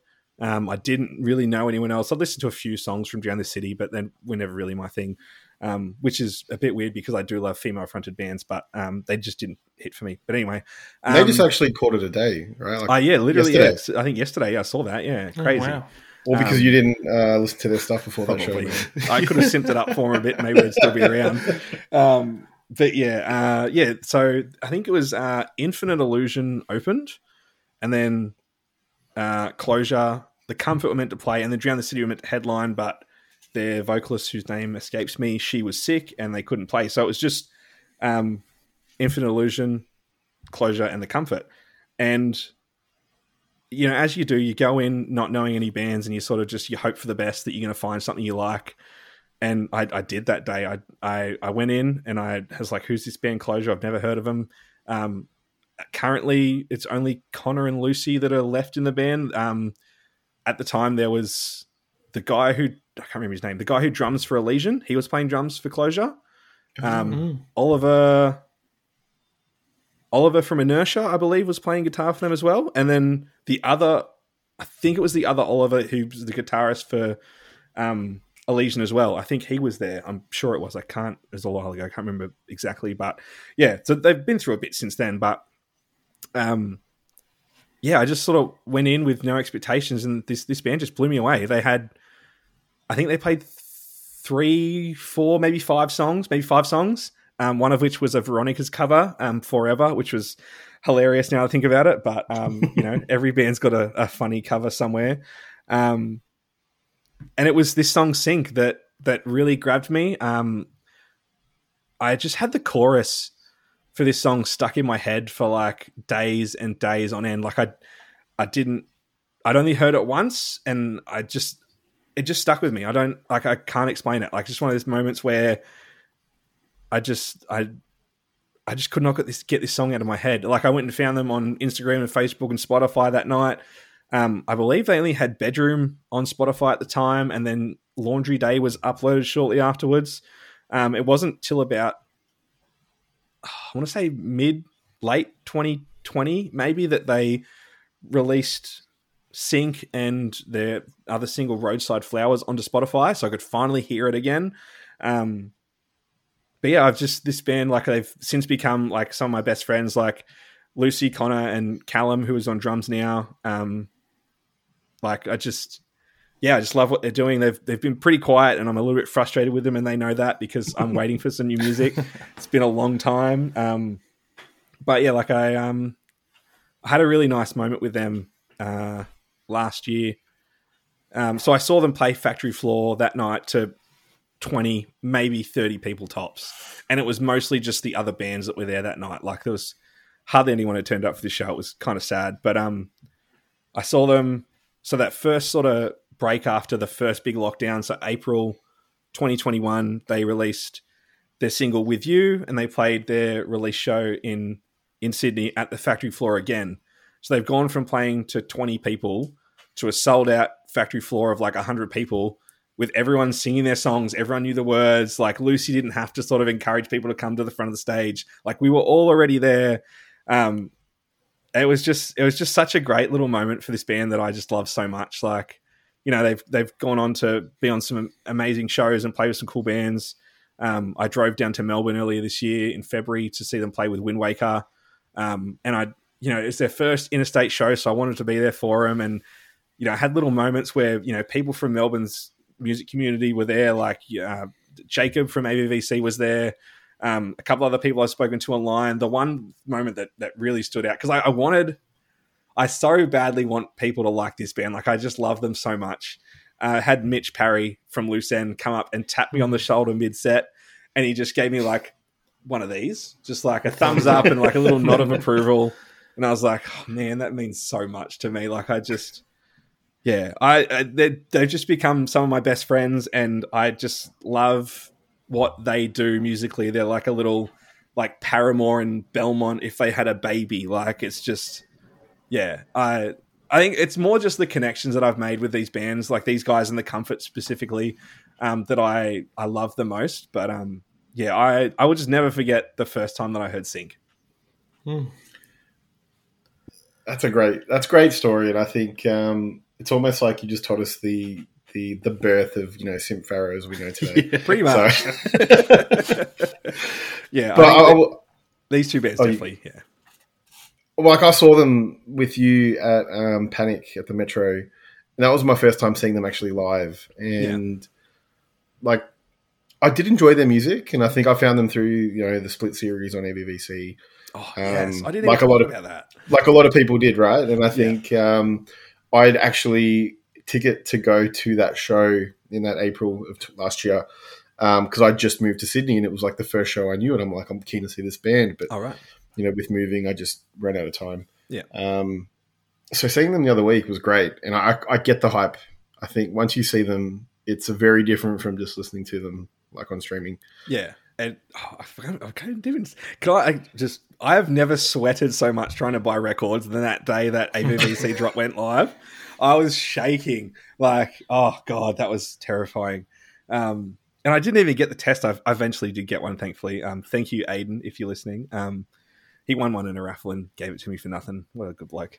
But yeah, the Panic show a few weeks back, They had such a good reception in Sydney, and I know you were really excited to see A Burden, and I'm really sad that everyone left after closure, but they do have such a good little community in Sydney that just love them. And yeah, I love that band. That's awesome. I love the noodly guitars. I think that's my favorite part. Is like sets them different to the rest of the pop punk bands. Is like that noodly guitar, and like it just carries Lucy's voice really well in the background. And like we spoke about last week, La Dispute, how their music kind of carries Jordan's vocals, and I think they do a good job of it here, especially in sync. Like it just elevates her vocals like even more. And yeah, I'm like Phil. I hadn't really given them much of a go until the split series had come out, and I'm giving them more regular listens. Yeah, they're just again like I'm frustrated with it because I want new music. I know that they're just trying to get it right and do it properly. I've already told them how frustrated I am, so I don't need to go on about it here. But they do have new music coming. Callum sent me a demo the other night, and it is really cool. So they just need tracks and vocals and get it polished and ready to go. But once it's here, I guarantee it, you're going to enjoy it. It's going to be good. Cool. Well, let's give it a listen, and then catch you on the other side.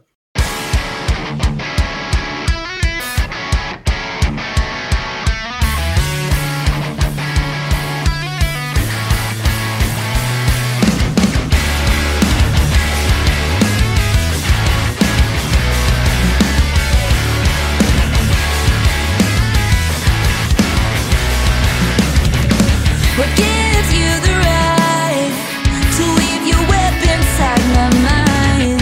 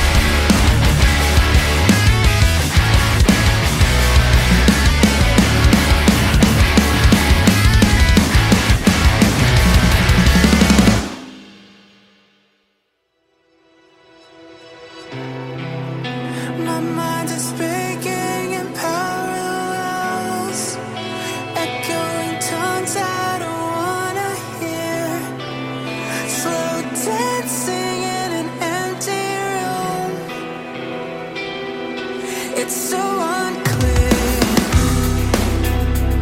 And the shadows sleep in the corner of my eyes, and I don't know who's in control. A phantom of who I could be. I'm lost in vertigo. My mind is wasting away. Take my obsession away from me. I keep on wondering who I am. Like a sickness that's killing me.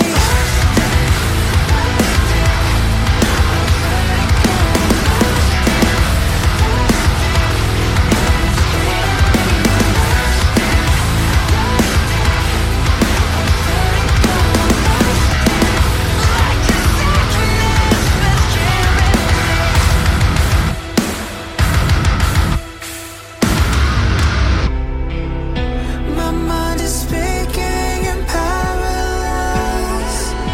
Follow the voices inside of me. I'm chasing down a fantasy while I disappear. Lift up the veil. I'll find my peace. All that I need. Clarity when I'm lost in vertigo. My mind is wasting away. Take my obsession away from me.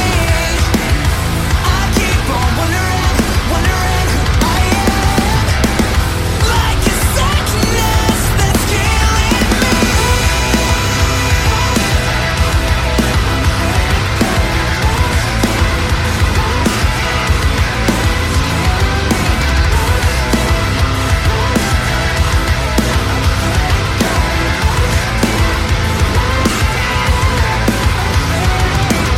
Trapped in a stasis like me, drowning in my mistakes.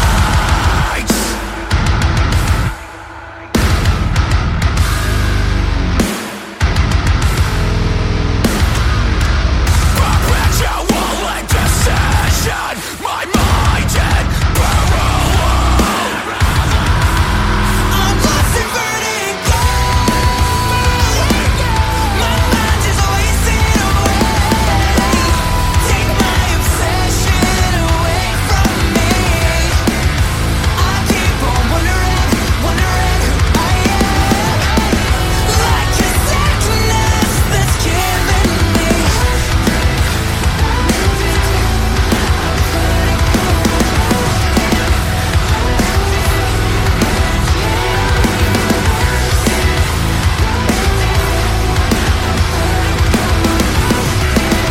Like a sickness that's killing me.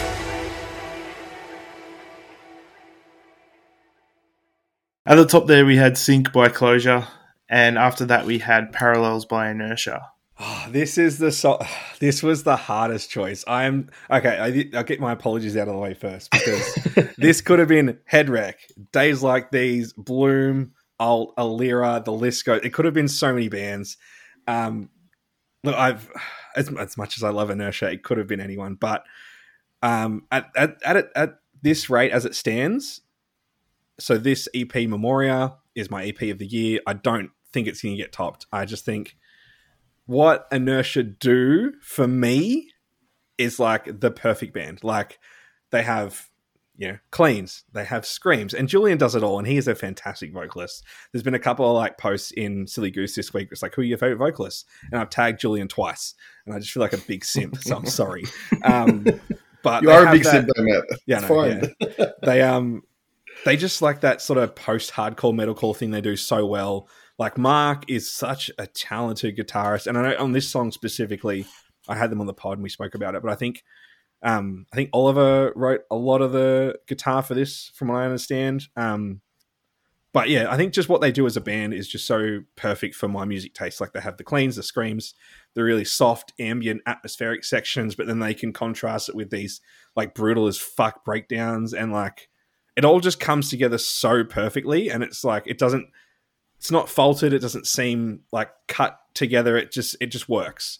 And I think I said to them on the pod, I think this is my favorite Inertia song ever. Like I just think they've found what they do best, and they've done it perfectly. Like I couldn't have written together or put together a better song for this band. But yeah, I think so. This EP Memoria is going to be one of my favorite releases this year. Definitely my favorite EP at this point.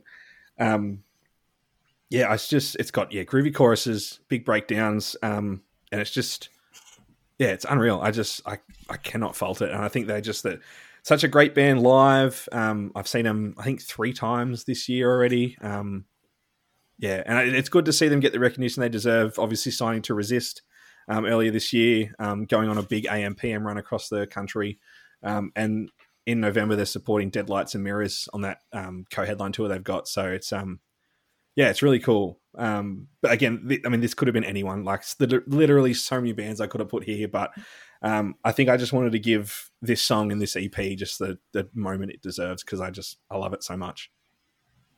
We're going to get physical soon, do you know, Matt? They are working on it, yes. I am desperately waiting for an announcement, but yes, I have been told they are working on it. So Ooh, nice. Speaking of physicals,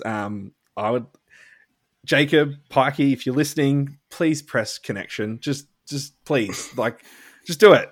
Or Summit. It's not necessarily an older throwback album like you guys are doing, but someone's got to press it. It's so good. It needs it. Someone do it. I actually saw them play with, they supported Pride Lands and Stories. And Stories did that run of shows a few months ago. And they actually blew me away with how, like as a band, they're super tight. Like they've been doing this. I don't know how long they've been doing it, but it felt like they've been doing it for a long time. Like they could have played up the bill a lot more than what they did. It actually blew me away with how good they were. Yeah, they played some pretty good shows this year. I mean, I was lucky. So I saw them. I was late last year, so it was like when lockdowns first sort of ended. They played an AM/PM.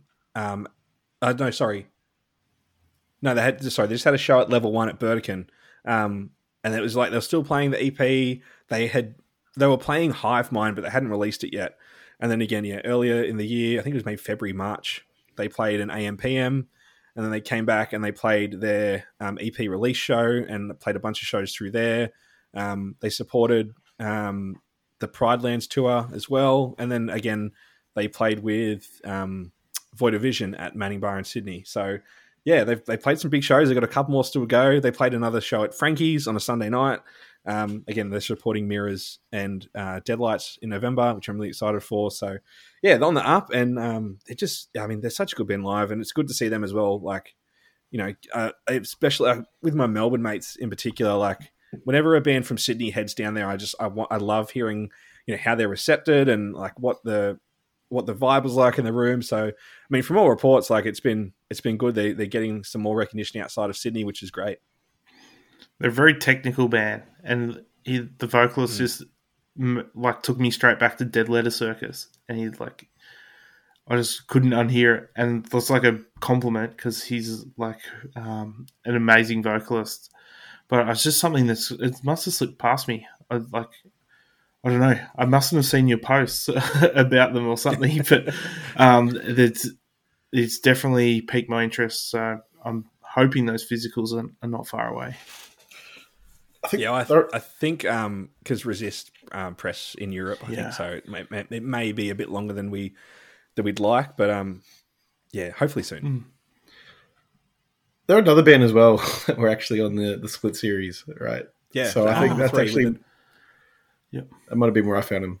Yeah, number 3 with Andy Klein. They had Heavy Eyes, which is a great track. Which is again is another reason why AVVC should press Connection, because it's great. Good band, very good band, and they're just lovely dudes too. Like whenever I'm in Sydney at a show, like I see a lot of Ollie getting around supporting other bands. Mark does a lot of work. Like he's Keywork Audio is his company business, whatever you want to call it, where he like mixes and produces a bunch of different bands. He's done a lot of work with Closure and Revoid and I don't know, a ton of other bands in and around Sydney and outside of Sydney, obviously. But really, really good bloke. So if anyone needs anything, I mean, go hit up Mark. And I mean they've just changed drummers again. But that's been a smooth transition. That's been fine. And then Julian again, who's just like, and he pulls it off live too, which is incredible. Like he sounds as good live as he does when on recording. Like it's, you get those guys who have that sort of higher register voice and belt out these big notes and they can't pull it off live. But Julian does every time. Like he's so clear as well. Like, it actually was like, holy shit. Like, is there, I'm not saying there was a track. There's not a track, but like, you think of it, you're like, fuck, this sounds way too good for an opening band. But they're a great band live. Yeah. Definitely go see them if they play near you. Oh yeah, 100%. Yeah, I did have one little funny story that I wanted to mention, but on their AM PM release show run, whatever you want to call it, they were playing Parallels in particular, and at the end before the breakdown comes in, there's like the sort of fades out, and then Julian comes back in with his big like pre-breakdown call out. And Julian missed his cue, but I got it. I thought that was really funny. Like he missed his vocal cue, and I'm there screaming at him, and I can see in his face he's panicked, trying to figure out where he's up to in the song. He cleaned it up nicely, but it was funny that I hit the mark and he missed it. But fair play. It was good. It's good. Tim Farrow coming through again to save the day. Yeah, well, if he had given me the mic grab, I mean, I would have got it for him. So that's his fault. But no, it's good. It's good. Very good. The next time they played it, he didn't fuck it up. So I was very happy. But yes, good band. Very good band. Go listen to Inertia. The next song then that we'll talk to is one I'm really excited to talk about. Yes. It's Crash by Eden. Oh, man. I had my notes here, and this is a long story. So I'll take it back to where it started. So, like, obviously... Can I just say as well, I don't know any person in the world that knows of Eden except for you until, like, the other week when you sent the playlist and I was like, what the fuck? Yeah. So I'm keen. I mean, it's kind of obvious with our, like, group of friends and people in our scene, like, he doesn't fit and it's fine. But I understand why there's not many other people that listen to it, but it's good to know that we have a friend each who does now, so we can talk about it. But I think like my like heavy music journey along the way, like especially early days, there wasn't much like penetration from like softer pop music or anything. Like I was just like punk, metalcore, post-hardcore, emo, like that was it. Mm-hmm. Probably wasn't till I want to say maybe like 2011 with my ex-girlfriend. She was not from this realm. Like she did not belong in my life, listen to music whatsoever. I feel like I sort of rubbed off a little bit on her. I feel like she had a soft spot for While She Sleeps and a couple other bands, but I could be wrong. Well, I did take it to a Soundwave once, which was a nice little day for us. But I don't think I really got through to her much more than that. But because of her, I was at the time listening to Lord's Pure Heroin, which is one of my like favorite albums from that era. Daughter's album If You Leave, the song from that Youth really struck a chord with me, and it's very indie rock sort of sound, but that album just for whatever reason just did something for me. And then Lana Del Rey's Dark Paradise, like I have so many memories of that album, like just doing like Sunday road trips to the beach or whatever. I think that's sort of where this era of like softer music sort of started. Fast forward to 2013, I was driving home from TAFE, and for whatever reason, I just had this like really weird sensation or just moment where I was like, I want to listen to Triple J, and like I never listened to the radio. Like I, for years and years, had a USB full of like 3,000 songs that I just plug in, select whatever album I wanted to listen to, or put it all on random, whatever I did, and I just listened to whatever came on. For whatever reason, I was driving home and I just see what's on Triple J, whatever, like just on a whim. and I was driving home and this song came on, and all I had was this one line from the chorus that it stuck in my head, and I was just like, I sang this line to myself for the whole drive home. The next half an hour, I was like, do not forget this line. You need to get home and Google it and find out what this song is. That I couldn't. I probably could have stopped and maybe Shazammed it. I don't know. I was on the highway. I just panicked and I was just like, remember these words. You need to Google them when you get home. So I did. And that was a song by a New Zealand brother-sister duo called Broods. The song was Bridges. I don't know if you're listening and you know what this song is, but it's one of my favorites. I love this song. Mm-hmm.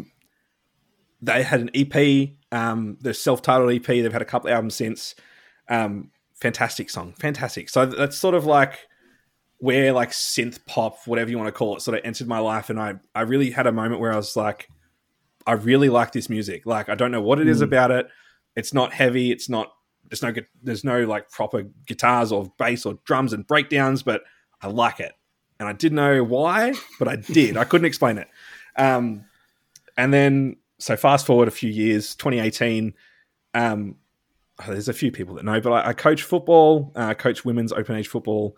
I there's one of the girls on the team, Lily. We became really good mates. We spend our weekends together. We go out to the beach, go fucking have lunch here, do whatever, go for bushwalks and hikes and stuff. And we're driving out to this little town here called Gerringong. It's right on the beach, really beautiful little coastal seaside town. And she'd always be like, oh, can I put on some music? So I give her my phone. And it's just some like, you know, teenage trash, like breakup music, whatever it is, like just generic stuff. And then she randomly puts on Crash by Eden. And I was just like, what the fuck is this song? And why have you been hiding it from me? Like, it's sort of hard to explain what he does, but he's just like an indie synth pop artist. And he has this song specifically. It's got like a really simple, like soft guitar with some like, 808 beats over the top of it. But then he does like these little sounds, like these little glitch sounds or bleeps or bloops or whatever it is, just thrown in there. It feels like he's just sitting there. He's just hit the keyboard, like, I'll try this one here and then this one here. And he's just like putting these random sounds in, but it works. It fucking works. And I just can't explain it. But that album Vertigo went on to be my second favorite album of 2018. It's full of more of what Crash is. If you enjoy it, I implore you to go listen to it. It's crazy that the doors that this album has opened for me as well. Like, I sort of look back and look at what I've listened to since then, and it's crazy. Like, I was listening to Taylor Swift at the time. I listen to a lot more of her now. There's another duo. I don't know if they're sisters. They're like, I think they're Swedish, maybe. Say Lulu, really like pop synth, like girls. Like, it's really generic, but I don't know. It does something for me too. Benny, I think it's Benny. I think it's how you pronounce her name. Yeah. Dua Lipa, I love Future Nostalgia. Lennon Stella, even going as far back as like Millie Tizard, who was on YouTube like years ago doing her acoustic stuff. A little bit of Sia even. And then like the world of TikTok and the music that I found from that, like Claire Rosenkrantz, Olivia Rodrigo with her album Sour last year. Pink Pantheress doing her like hyperpop thing.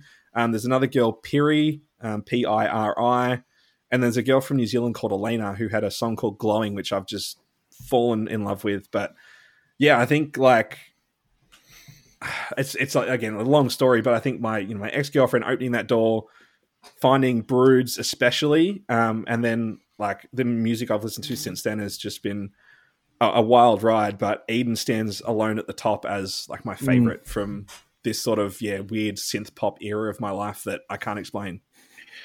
I have the exact same thing, and I mean my story is so similar. The parallels. Daughter, one of my favorite artists, back in the day, and still one of my favorite. Like, I think Dave and I have been tracking what we spin, and Daughter's pretty consistently up there. Yeah. And just like all those bands that you mentioned along the way, they kind of led to this moment. And I love atmospheric kind of. It doesn't have to be heavy. I probably prefer softer music, to be honest. And Eden does that really well. And this album, like you said, is fantastic. And this Yeah. track is it's probably a good track to have off the album, to be honest. I think it's a good standalone track, and I think you summed it up really well. It's really hard to describe. It is, yeah. I was going to ask, do you listen to Vallis Alps? Do I listen to Vallis Alps? Can't say I've heard of it. No. I reckon you'd be a fan. After this, I'm going to send you some links. I reckon Okay. you might like that. Please do. Sorry, Dave. That's okay. What were you saying? I think it's emo Jason almost. So like that lighter emo. Like I really enjoyed it as well, but the glitches weren't for me, so it was just a bit random for me. Yeah. But it flowed really well, and I was like getting into like the groove of it, and like it can help you sink into your chair if you're like chilling out. And then the glitch got me. I was like, oh, what was that? And I thought it was like it catches you off guard because you're not ready for it, and it's weird. Like I said, he just puts these noises in, and it's hard to describe like why and how you'd think to do that, but he does. For me, it works. It doesn't for you, obviously, Dave, and that's fine. But it's weird, but I love every second of it. Yeah. But yeah, I'm definitely gonna get into the album because it's super chill. I think like there's some like kind of emo elements there in like the stories that he's telling, and tells in the story and stuff like that. So I can see why it's appealed to you in that instance. And the music's really cool as well. Yeah, definitely lyrically, I agree. Yeah, it has a bit of like emo sort of undertone to it. It's brutal lyrically. It's like a sad album. Like, have you got this on vinyl, Phil? No, I don't. I don't have this on vinyl. So I jumped on board early, and I picked up a few. Like I think I got this the year it was released. Yeah. I've gone back. There's his EP. I can't remember. It's the one with the white cover with the. I think you think too much of me. Is that one? Yeah, yeah. With like the so symbols expensive. on it. Yeah, I know. I've seen like it. $200, $300 minimum. Yeah. But yeah, it's definitely worth it. And then he's got his second album was No Future, and then the more recent one, which was only maybe 2 months ago, In Case You Missed It, came out, and more of the same. Like he doesn't really change too much. Like he's found his niche. He's really good at it. But I can't explain it, but does something to me, and I love it. And when he comes out here, Phil, we're going to go see him 100%. Absolutely. And that's the beauty about music, right? Like I think when we get to stories and we'll talk to people about bands like this, that it's like, well, what? I have no business liking this, right? But you just do, and you can't explain it. And I think, I love stories like that. Yeah. This is probably like the song I was most looking forward to talking about because it's so different, and like there's so much about it that I have no words for. But I think people would like it though. I think if they, I mean, I don't know. I think for me, this is an album that I would put on, after a long day at work, when I used to work kind of shift work and I drive home at night. It would be a great album to put on for my drive home. You don't really want to be sitting in traffic and fucking thinking. You just kind of want to coast and cruise and just kind of relax and just kind of let the music take you. And I think if you do like the song when we played in a minute, go for a drive or just sit on the couch after a long day and just kind of zen out to it. And I think you might find something there that you might like and go back to. Yeah, 100%. I'm keen. Let's load it up. And then a few more tracks to go on the other end. Some heavy hitters coming. Oh, yeah. Oh, let's go. Let's do It's been a few years since you've been gone. There's been a few tears, but that was years and years ago. Yeah, I grew up to be exactly what you wanted. Yeah, I've been living out the dream that you dreamt of. It's been a few years, but more to come. It's been a few years since I felt sure of what I want. And I woke up today and found that you were waiting here for me. And I thought, well, old friend, it's bittersweet. Oh, how could you do this to me? How could you do this to me? Yeah.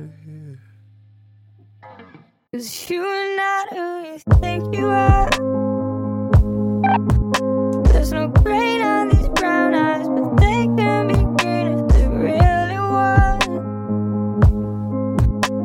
And I can't bend your words, but they say exactly what hurts the most.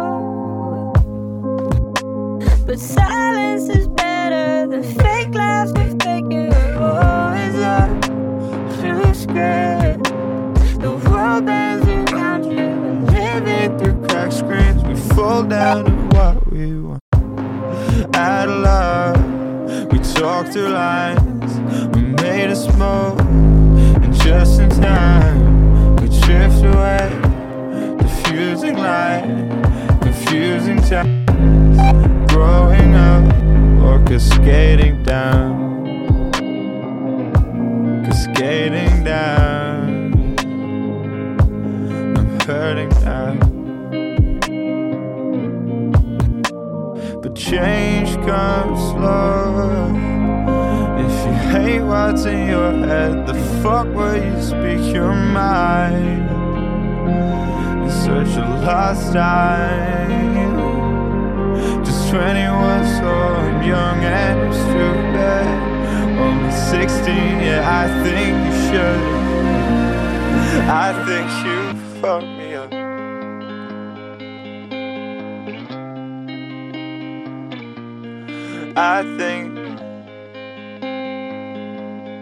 I think you fucked me up. And I got nothing to say to you.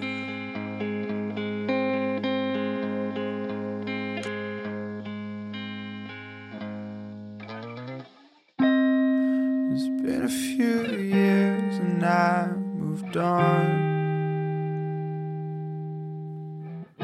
Couldn't make it disappear. Oh, I tried so hard to be strong.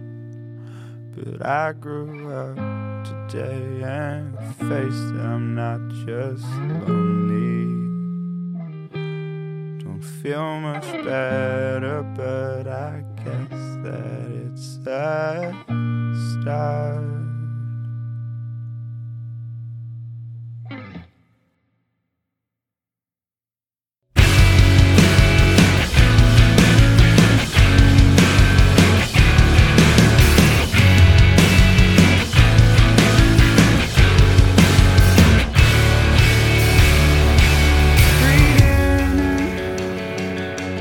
Run fingers over scarred skin. Let the guilt rain down all over me.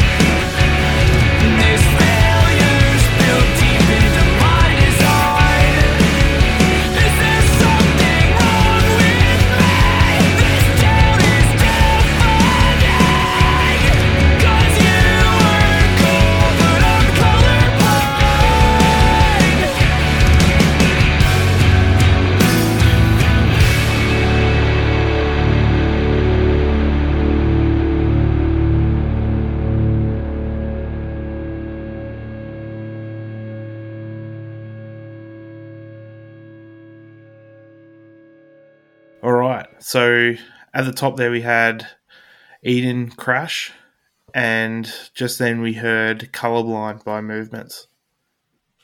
Man, I don't want to say that like it's because of me, but like I think I manifested them coming back to Australia. I think I did it. And it's happening, and it's announced today, and I'm so excited. I love this band.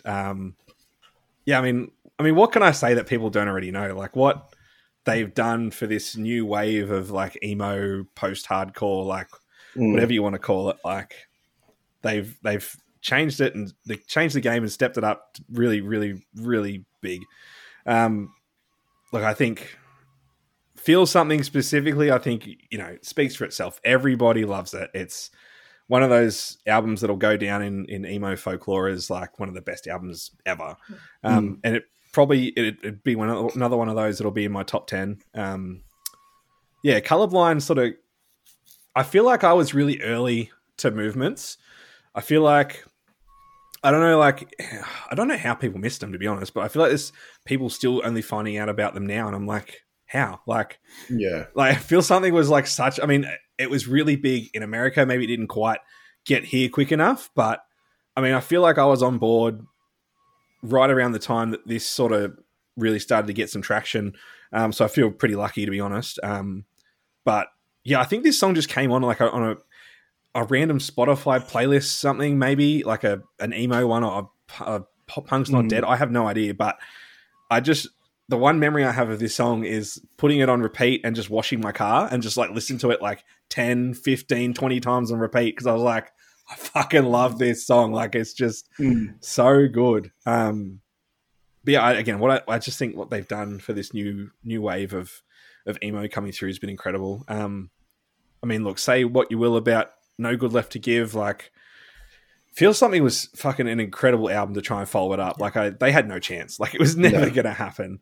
But I mean, it still has some great songs like Seneca, Moonlight Lines, 12 Weeks, Garden Eyes. There's some great songs on there, but I mean, Feel Something just hits you right in the feels. Like literally, like there's just so much there to digest and listen to. It's just an incredible album. And Colorblind was my first song by them, which is why I've chosen it. I think it tells a really nice story of, you know, maybe not appreciating someone as much as you should have because they were gold and you were colorblind. Like I think it's something we can relate to, and like Movements lyrics is something that I've always really appreciated. Again, like I'm a big lyrics guy, and I think that Patrick, or I'm assuming it's Patrick, is just such a good lyricist. And I mean, especially on Feel Something, there's some heavy hitting songs on that album that just like Deep Red and Submerge, while not being maybe everyone's I mean, and even like Daylily is a good song, don't get me wrong, but I'm fucking sick of hearing it. Like there's some good songs on the album, and Daylily isn't like up there. Like the back half of that album is loaded full of fucking emotional, like heavy hitting songs, and they just deserve a bit more attention. But Daylily is good, don't get me wrong. But yeah, man, Colorblind was just my intro to this band, and yeah, I can't look back. And I'm so excited to see where they go. Like Cherry Thrill, they released maybe like a month ago, and they've changed it again. Like if you played Cherry Thrill next to fucking Colorblind or Third Degree, like, or Full Circle, like two completely different bands, you'd have no idea. But I still love what they're doing. I think, like, you know, I think the big comparison I always go back to is Amity. Like, you know, you can't release Young Bloods, Chasing Ghosts, This Could Be Heartbreak, whatever the fucking other album was that I don't care about. Like, Take Me. You can't do the same thing 4 times in a row because people get bored. Like, and I'm all for bands changing their sounds. I implore it. I mean, look, if you like Amity, look, good for you. I just don't care for them anymore. I just don't give a fuck. I mean, look, if they want to do like a Severed Ties, Young Bloods, or Chasing Ghosts like anniversary show, sweet, I'll go see them. But if they play anything after that, I just don't care. They lost me. So Movements to keep changing it up and trying something new, I'm all for it, and I love what they're doing. I'm really keen to see them at a show because I loved Barbed Wire Body when it came out at the start of the year. Yeah, very good. And then the new single really completely threw a curveball at me, and I still don't know what to make of it. I'm keen to see it live. because I was the same with Mike M. When Mike M released Danger Days, I was like, all right, bit reluctant, like a lot of people were. Yeah. And then I saw it live and I was like, fuck, these songs slap. They fit in seamlessly, live, a whole different story. So I'm keen to see them. If you are responsible for manifesting the tour, I thank you, because I can't bloody wait to see Boston Manor again as well. But no, I think Colorblind's a really good song from that album. I think it's a good standalone song. I think The Grey's my favorite from the album. I mean, I talked to closers. I think that it's heavy. It's heavy hitting. It is. And I think and I know, Dave, we talk a lot about, not that Movement's a melodic hardcore, but they did kind of play in that whole spoken word kind of hardcore kind of genre for a minute there, and not a lot of those bands kind of last. So I think it was a right move for Movements to try and evolve, right? And I think whatever the last album was called, No Good Left to Give. I think it was good. Like I didn't hate it. I don't think I definitely didn't hate it. I think it's more just the fact that like they had to follow up Feel Something with something. Like any album, like it wouldn't have mattered what they did. It wouldn't have been good enough for everyone. And that was all I saw. Like everyone was just like, I don't care what this. I'm just going to go back and listen to Feel Something. But like, there's some good songs on it, and I think each release they've had, like, you look at Outgrown Things, their EP, like it's so raw and like it's a bit more aggressive, and Patrick does a bit more of that sort of unclean sort of singing, almost a scream sort of thing. Feel Something, it's a bit more polished, and Patrick does a lot more singing, and there's still a little bit of that spoken word, but that's almost gone out of their thing now. And yeah, No Good Left to Give. The spoken word stuff is gone. The screaming, I think there was maybe one scream on one of the singles. I think it wasn't much at all. But what hasn't changed is been their ability to storytell and write lyrics and songs with so much emotion and just thought and feeling put into it. I mean, Moonlight Lines for me stands out as the single that was my favorite off No Good Left to Give, and I think it's probably a testament to their songwriting abilities, both musically and lyrically. I think it's by far my favorite song. But again, I think for them, Barbed Wire Body and Cherry Thrill, like completely different again. And I'm all for it. I think I really liked what they did with Cherry Thrill. I know it wasn't everyone's thing. I thought Austin's bass was incredible. Lyrically, I thought it was just so smooth and like sexy, like in the best way possible. So. But I think it'll be very hard to play it live up against some of their older songs where the vibe's completely different. Like it's going to contrast a lot, but it'll be interesting to see. I still find it, again, that tour. So they were here in 2018. Awesome tour, by the way. I was at the Melbourne show. I can't believe there's so many people that didn't go. Like people are always like, I want to see Movements. It's like, dude, I saw them 5 years ago, like 4 years ago. Like, I don't know if it's people just weren't on board or if people just weren't like vibing it at the time, but man, it's such a good fucking album. It's such a good band, and like I feel so privileged to have seen them, especially with COVID, like 2 years of no tours. Like it obviously hurt everyone, but like I think at the end of 2019, early 2020, I was gearing up for a big year of music. Like 2019 was huge. I saw so many bands, especially even in December. Like I saw like 5 shows in the space of 2 weeks. Like, and I was like, I'm fucking ready. Like 2020 is going to be such a good year. I'm fucking pumped. Here we go. Saw North Lane, saw Closure in the same night. And I was like, yes, let's do it. Let's do it. Let's go. And then nothing. And next year's going to be huge. For sure. Oh, I cannot wait, honestly. Like the amount of bands that have teased tours or have announced tours already. Yeah. And at Movements, like if I manifested it somehow, made it happen, I don't care. I'm just happy. Can't wait. Today was a big day for gigs because I don't know about you, Matt, but Dave and I, we're big No Pressure fans. Yeah, me too. And that got announced today and I was like, fuck, this is like Christmas nearly. Yeah. Yeah, I can't wait. That'll be good. That'll be very good. One last thing on Colorblind. I think that if you want someone to get into Movements, that's the song that you show them. I think that's a perfect encapsulation of like where they're headed in direction of sound and also where they've been. It's just a good blend of kind of the softest direction that they're going to, but it's just such a great song. Like, yeah, anyone who's looking to get into the band, just listen to Colorblind. You'll be hooked straight away. Yeah, funnily enough, I because the Movements tour was announced, so I got a group chat with, again, my best friends Steph and Courtney from high school, and Steph's husband Justin. And Justin's a big Movements fan. Steph is a little bit. She was more excited for Boston Manor. And then Courtney jumps in and she's like, who are these bands? And I'm like, have you been living under a rock? Like, I'm constantly telling you to listen to bands. And she's like, no, I haven't. And I was like, listen to Feel Something. You will love it. And she comes back like half an hour later. She's like, yeah, okay, I love it. And I was like, thank you. Now, get ready because they're coming out. We're going to go see them.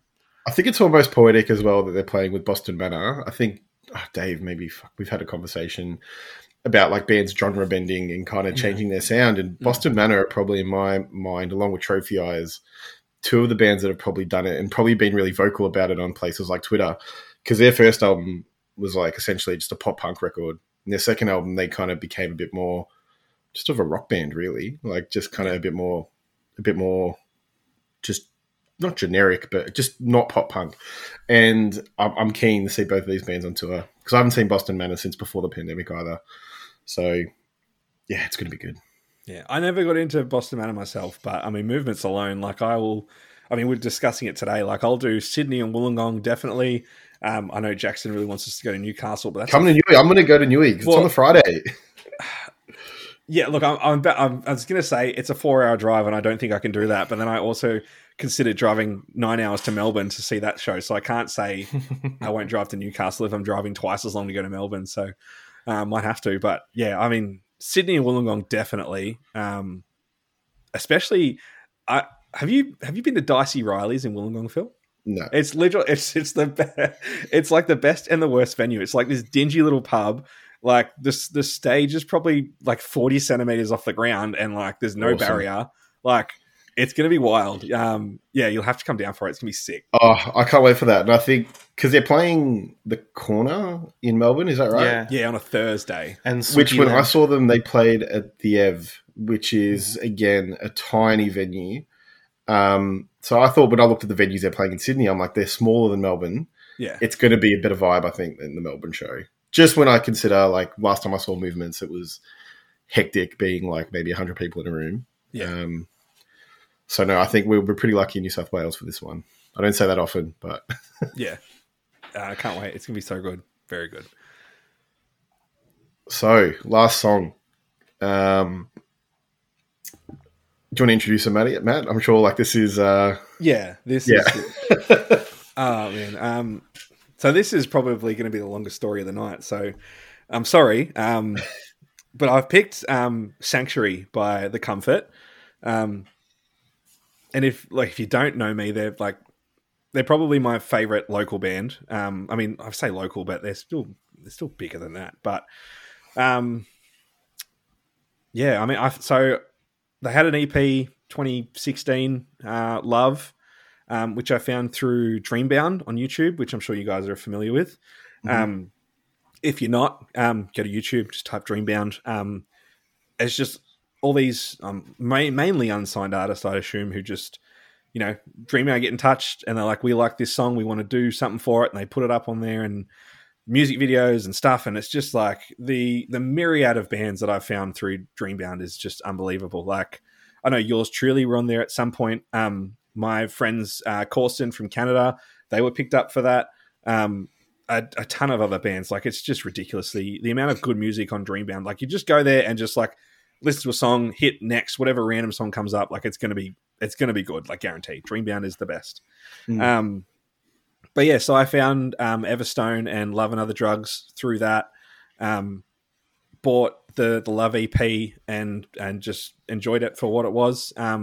Great EP, fantastic, but it wasn't until the album What It Is to Be that Sanctuary is on that I've really sort of really connected with this band and found like a love and a passion for, again, like these guys and Closure were what brought me home to Australian music. Like, I haven't connected with music as much as I have with What It Is to Be. I mean, I've got it tattooed on me. Like, I've got 4 music tattoos, and if you're on there, like, you're pretty special to me. So, but this album is just like, it's a really sad story because this album doesn't get the credit it deserves. Like, I messaged the boys today when I was like prepping for this. I've listened to Sanctuary, and then it just rolled back into the start of the album, and I just listened to the whole thing again. Like I love this album so much, but it just did not get the recognition it deserves, which is why I wanted to put a song from it on here. So I bought the Love EP, and as part of the rollout for this, the guys just sent out envelopes, and on the back, it literally, I think all it said was, from a band you love, something's coming soon, big things coming, whatever. And in it, there was nothing but two stickers that said what it is to be. I had no idea what it was, could not tell you anything about it. I was just like, what the fuck is this? And why have I got it in the mail? No idea. And I was scrolling through vinyl Instagram, and I saw someone else had posted the same thing. So I contacted this dude, Brian Harriet, who lives in Albury. I don't know if anyone might know him. And he's like, yeah, dude, I have no idea what this is. Not a clue. So we sort of just started to like converse as to what bands we thought it might have been. Like, we assumed it was probably, a local band who we'd bought merch through their big cartel or their whatever website, who had our information, and just thought we'll just tease something for them, whatever. We ended up Google searching what it is to be, and there was a website that no longer exists. And all it was I think it was like a 17-second clip of the start of a song off it called Futures. And Brian was able to Shazam that short sample of the song to find the album artwork with the song title, the album, the artist, everything. So we knew it was The Comfort. So we went back to the boys and they're like, congratulations, you guys are like, one of a handful of people who have actually figured this out. And then the ball just started rolling from there with me and The Comfort. Like, I started talking to them through Instagram, through Facebook, in the lead up to the album. I was being me and simping it up. And, I think what hurt the band the most, and it might just be that because they're the singles, they're the songs that I listen to the least now because I've heard them so often. But I think the best songs weren't released as singles. And that's just my opinion.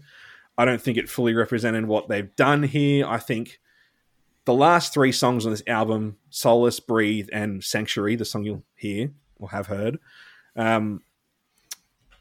they sum up this album the best. They're the 3 most emotional, heavy-hitting, like, make you want to cry songs. And I just haven't connected with music like this before. And the boys themselves are fantastic.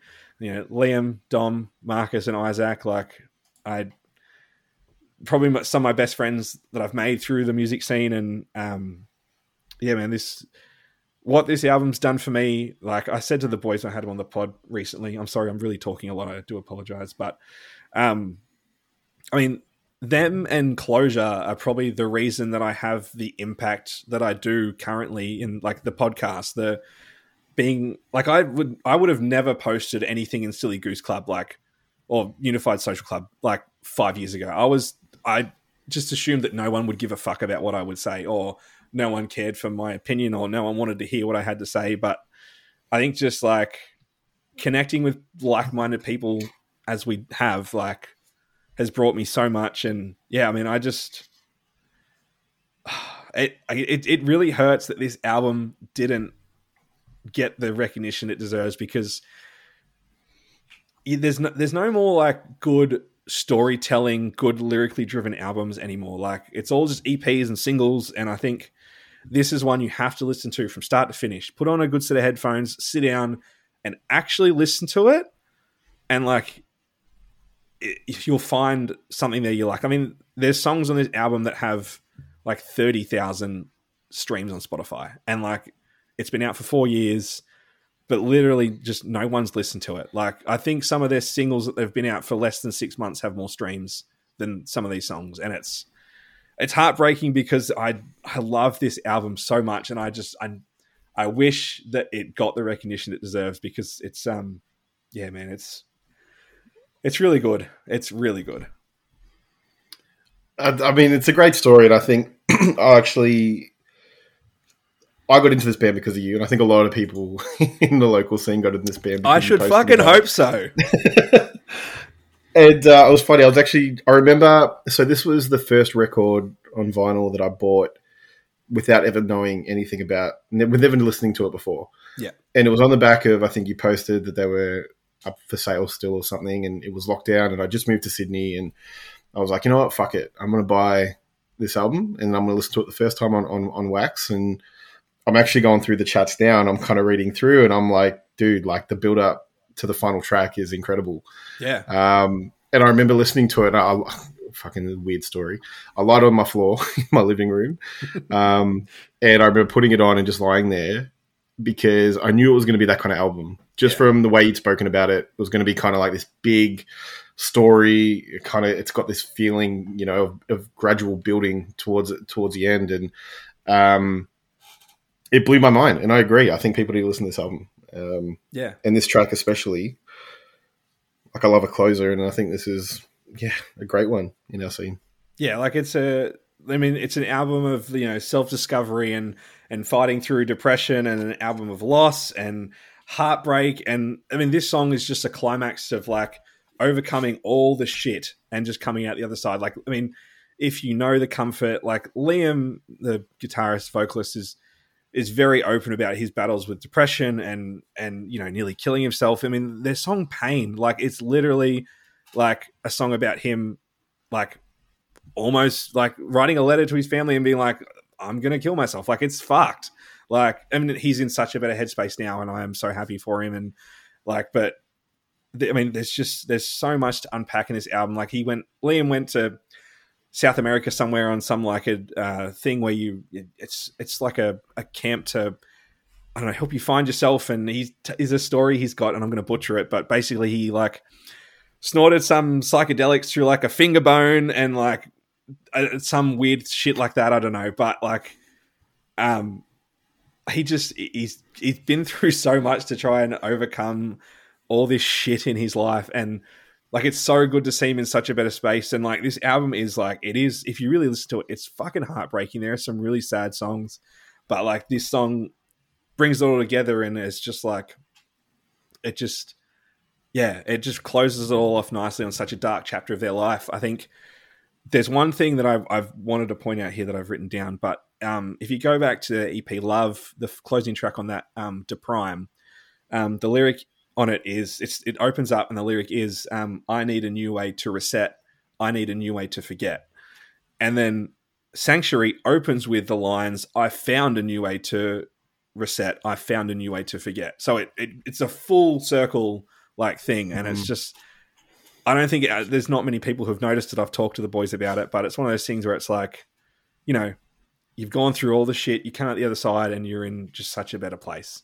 And yeah, I really appreciate that you took the time to listen to it, Phil. I really do, because it means so much to me. Like, I messaged the boys today, and I was just like, you know, if this album never gets the recognition or the congratulations it deserves, like, I just wanted to say thank you for writing it, because it just means everything to me. Like, I literally have what it is to be tattooed on my thigh, and it's like my favorite tattoo, and it means the world to me. And I have not connected with music like this for a long time, and I don't know if I ever will again. But if you haven't, please sit down, get comfortable, get a good set of headphones, and just listen to it. I promise you will like it. It just needs time. It just needs the time to sit down and just take it all in. I'm guilty like Phil. I bought it because of your posts, and I'm absolutely with you there. It's like a great body of work. Like, it's very underrated. And Sanctuary is exactly what you said. It's like the happy ending to such a sad story. And like, it's still heavy, but it's still like one of the great closers going around, I'd have to say. Yeah, I think like for the album and for the purposes of this, I think it's just, it does wrap it all up very nicely. I just wanted to say on a separate note, because this is actually a bugbear that I have with just, I guess, the way the world is at the moment, with everyone having short attention spans and all this bullshit. But I think like the art of a good album and a good story, you know, is almost lost today. And I know I'm not trying to say that Ronnie Radke's one to take advice from. But I remember he said when he started releasing his like Losing My Mind series, kind of like 4 or 5 years ago, they just released Coming Home, and he's like, "Fuck, no one listens to the album. Like the album tracks, no one listened to." Mm-hmm. And I'm really worried that. I mean, we've seen it now. A lot of bands are releasing EPs or a bunch of singles, and then maybe they'll release a compilation of those singles. But a purpose-written album, you know, I think has so much value. And I think if people are going to listen to something from this playlist, like the last 2 albums in particular, Feel Something and then the Comfort record, I think listen to them in full, because I think the story needs to be told. It needs to be heard that way. And yeah, this is a great album for that, because if I'd listened to the singles, I probably wouldn't have got it. Yeah, I mean, I don't blame you. Like I said, like I don't think the singles are the best songs on the album. The last 3 in particular, like if you have to listen to them front to back the whole album especially, but the 3 together, like Breathe, Solace and Sanctuary, they don't, if you listen to them individually, they won't hit as hard as if you listen to them together. But yeah, the art of a good storytelling album is lost, and it sucks. I'm not saying there's nothing wrong with EPs and singles. I do listen to a lot more EPs than I do albums, because I mean you just don't have a choice. That's what people are doing these days. But I mean, if you're old school like some of us, like the art of an album is very special, and when it's done correctly and there's no filler songs, it can be really special. Yeah, I agree. Well, we'll play that song to wrap up. But is there anything you want to plug? Anything you want to kind of get out before we wrap up? The Comfort, Experience Everything, Live and Die, out on November 11th through Grayscale.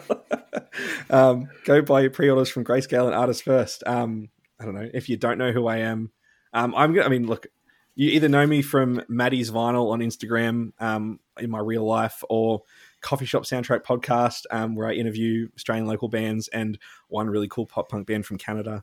I don't know. Yeah, that's it. ABVC, what we did in the weekend. I don't know. But no, thanks boys for the opportunity. Like I said, I am, in the midst of interviewing bands all the time, which is what I love. I don't get a lot of opportunity to do this anymore and talk about like individual songs or, albums or artists that mean the world to me. So I was really looking forward to this, and I really appreciate the opportunity. And thank you so much. Thanks for coming on. No, thank you. Yeah, thanks for coming on. I really enjoyed the playlist and your stories and everything, and the way you approach music is like inspirational. You like the way you talked about every song makes me want to go and listen to them, but I can't listen to them all at once. So no, I feel like I waffled on a lot, especially throughout the Comfort and Closure. So I apologize, but I just like you guys, I'm passionate about what I love, and go listen to the Comfort's What It Is to Be, because it needs more streams. It's so good. But thanks boys. I'll appreciate it, and I'll let you go. All right, cool. Thanks, Benny. All right, well, thanks. And we'll finish off with Sanctuary by The Comfort. But thanks again, Matt. And we'll see you next week.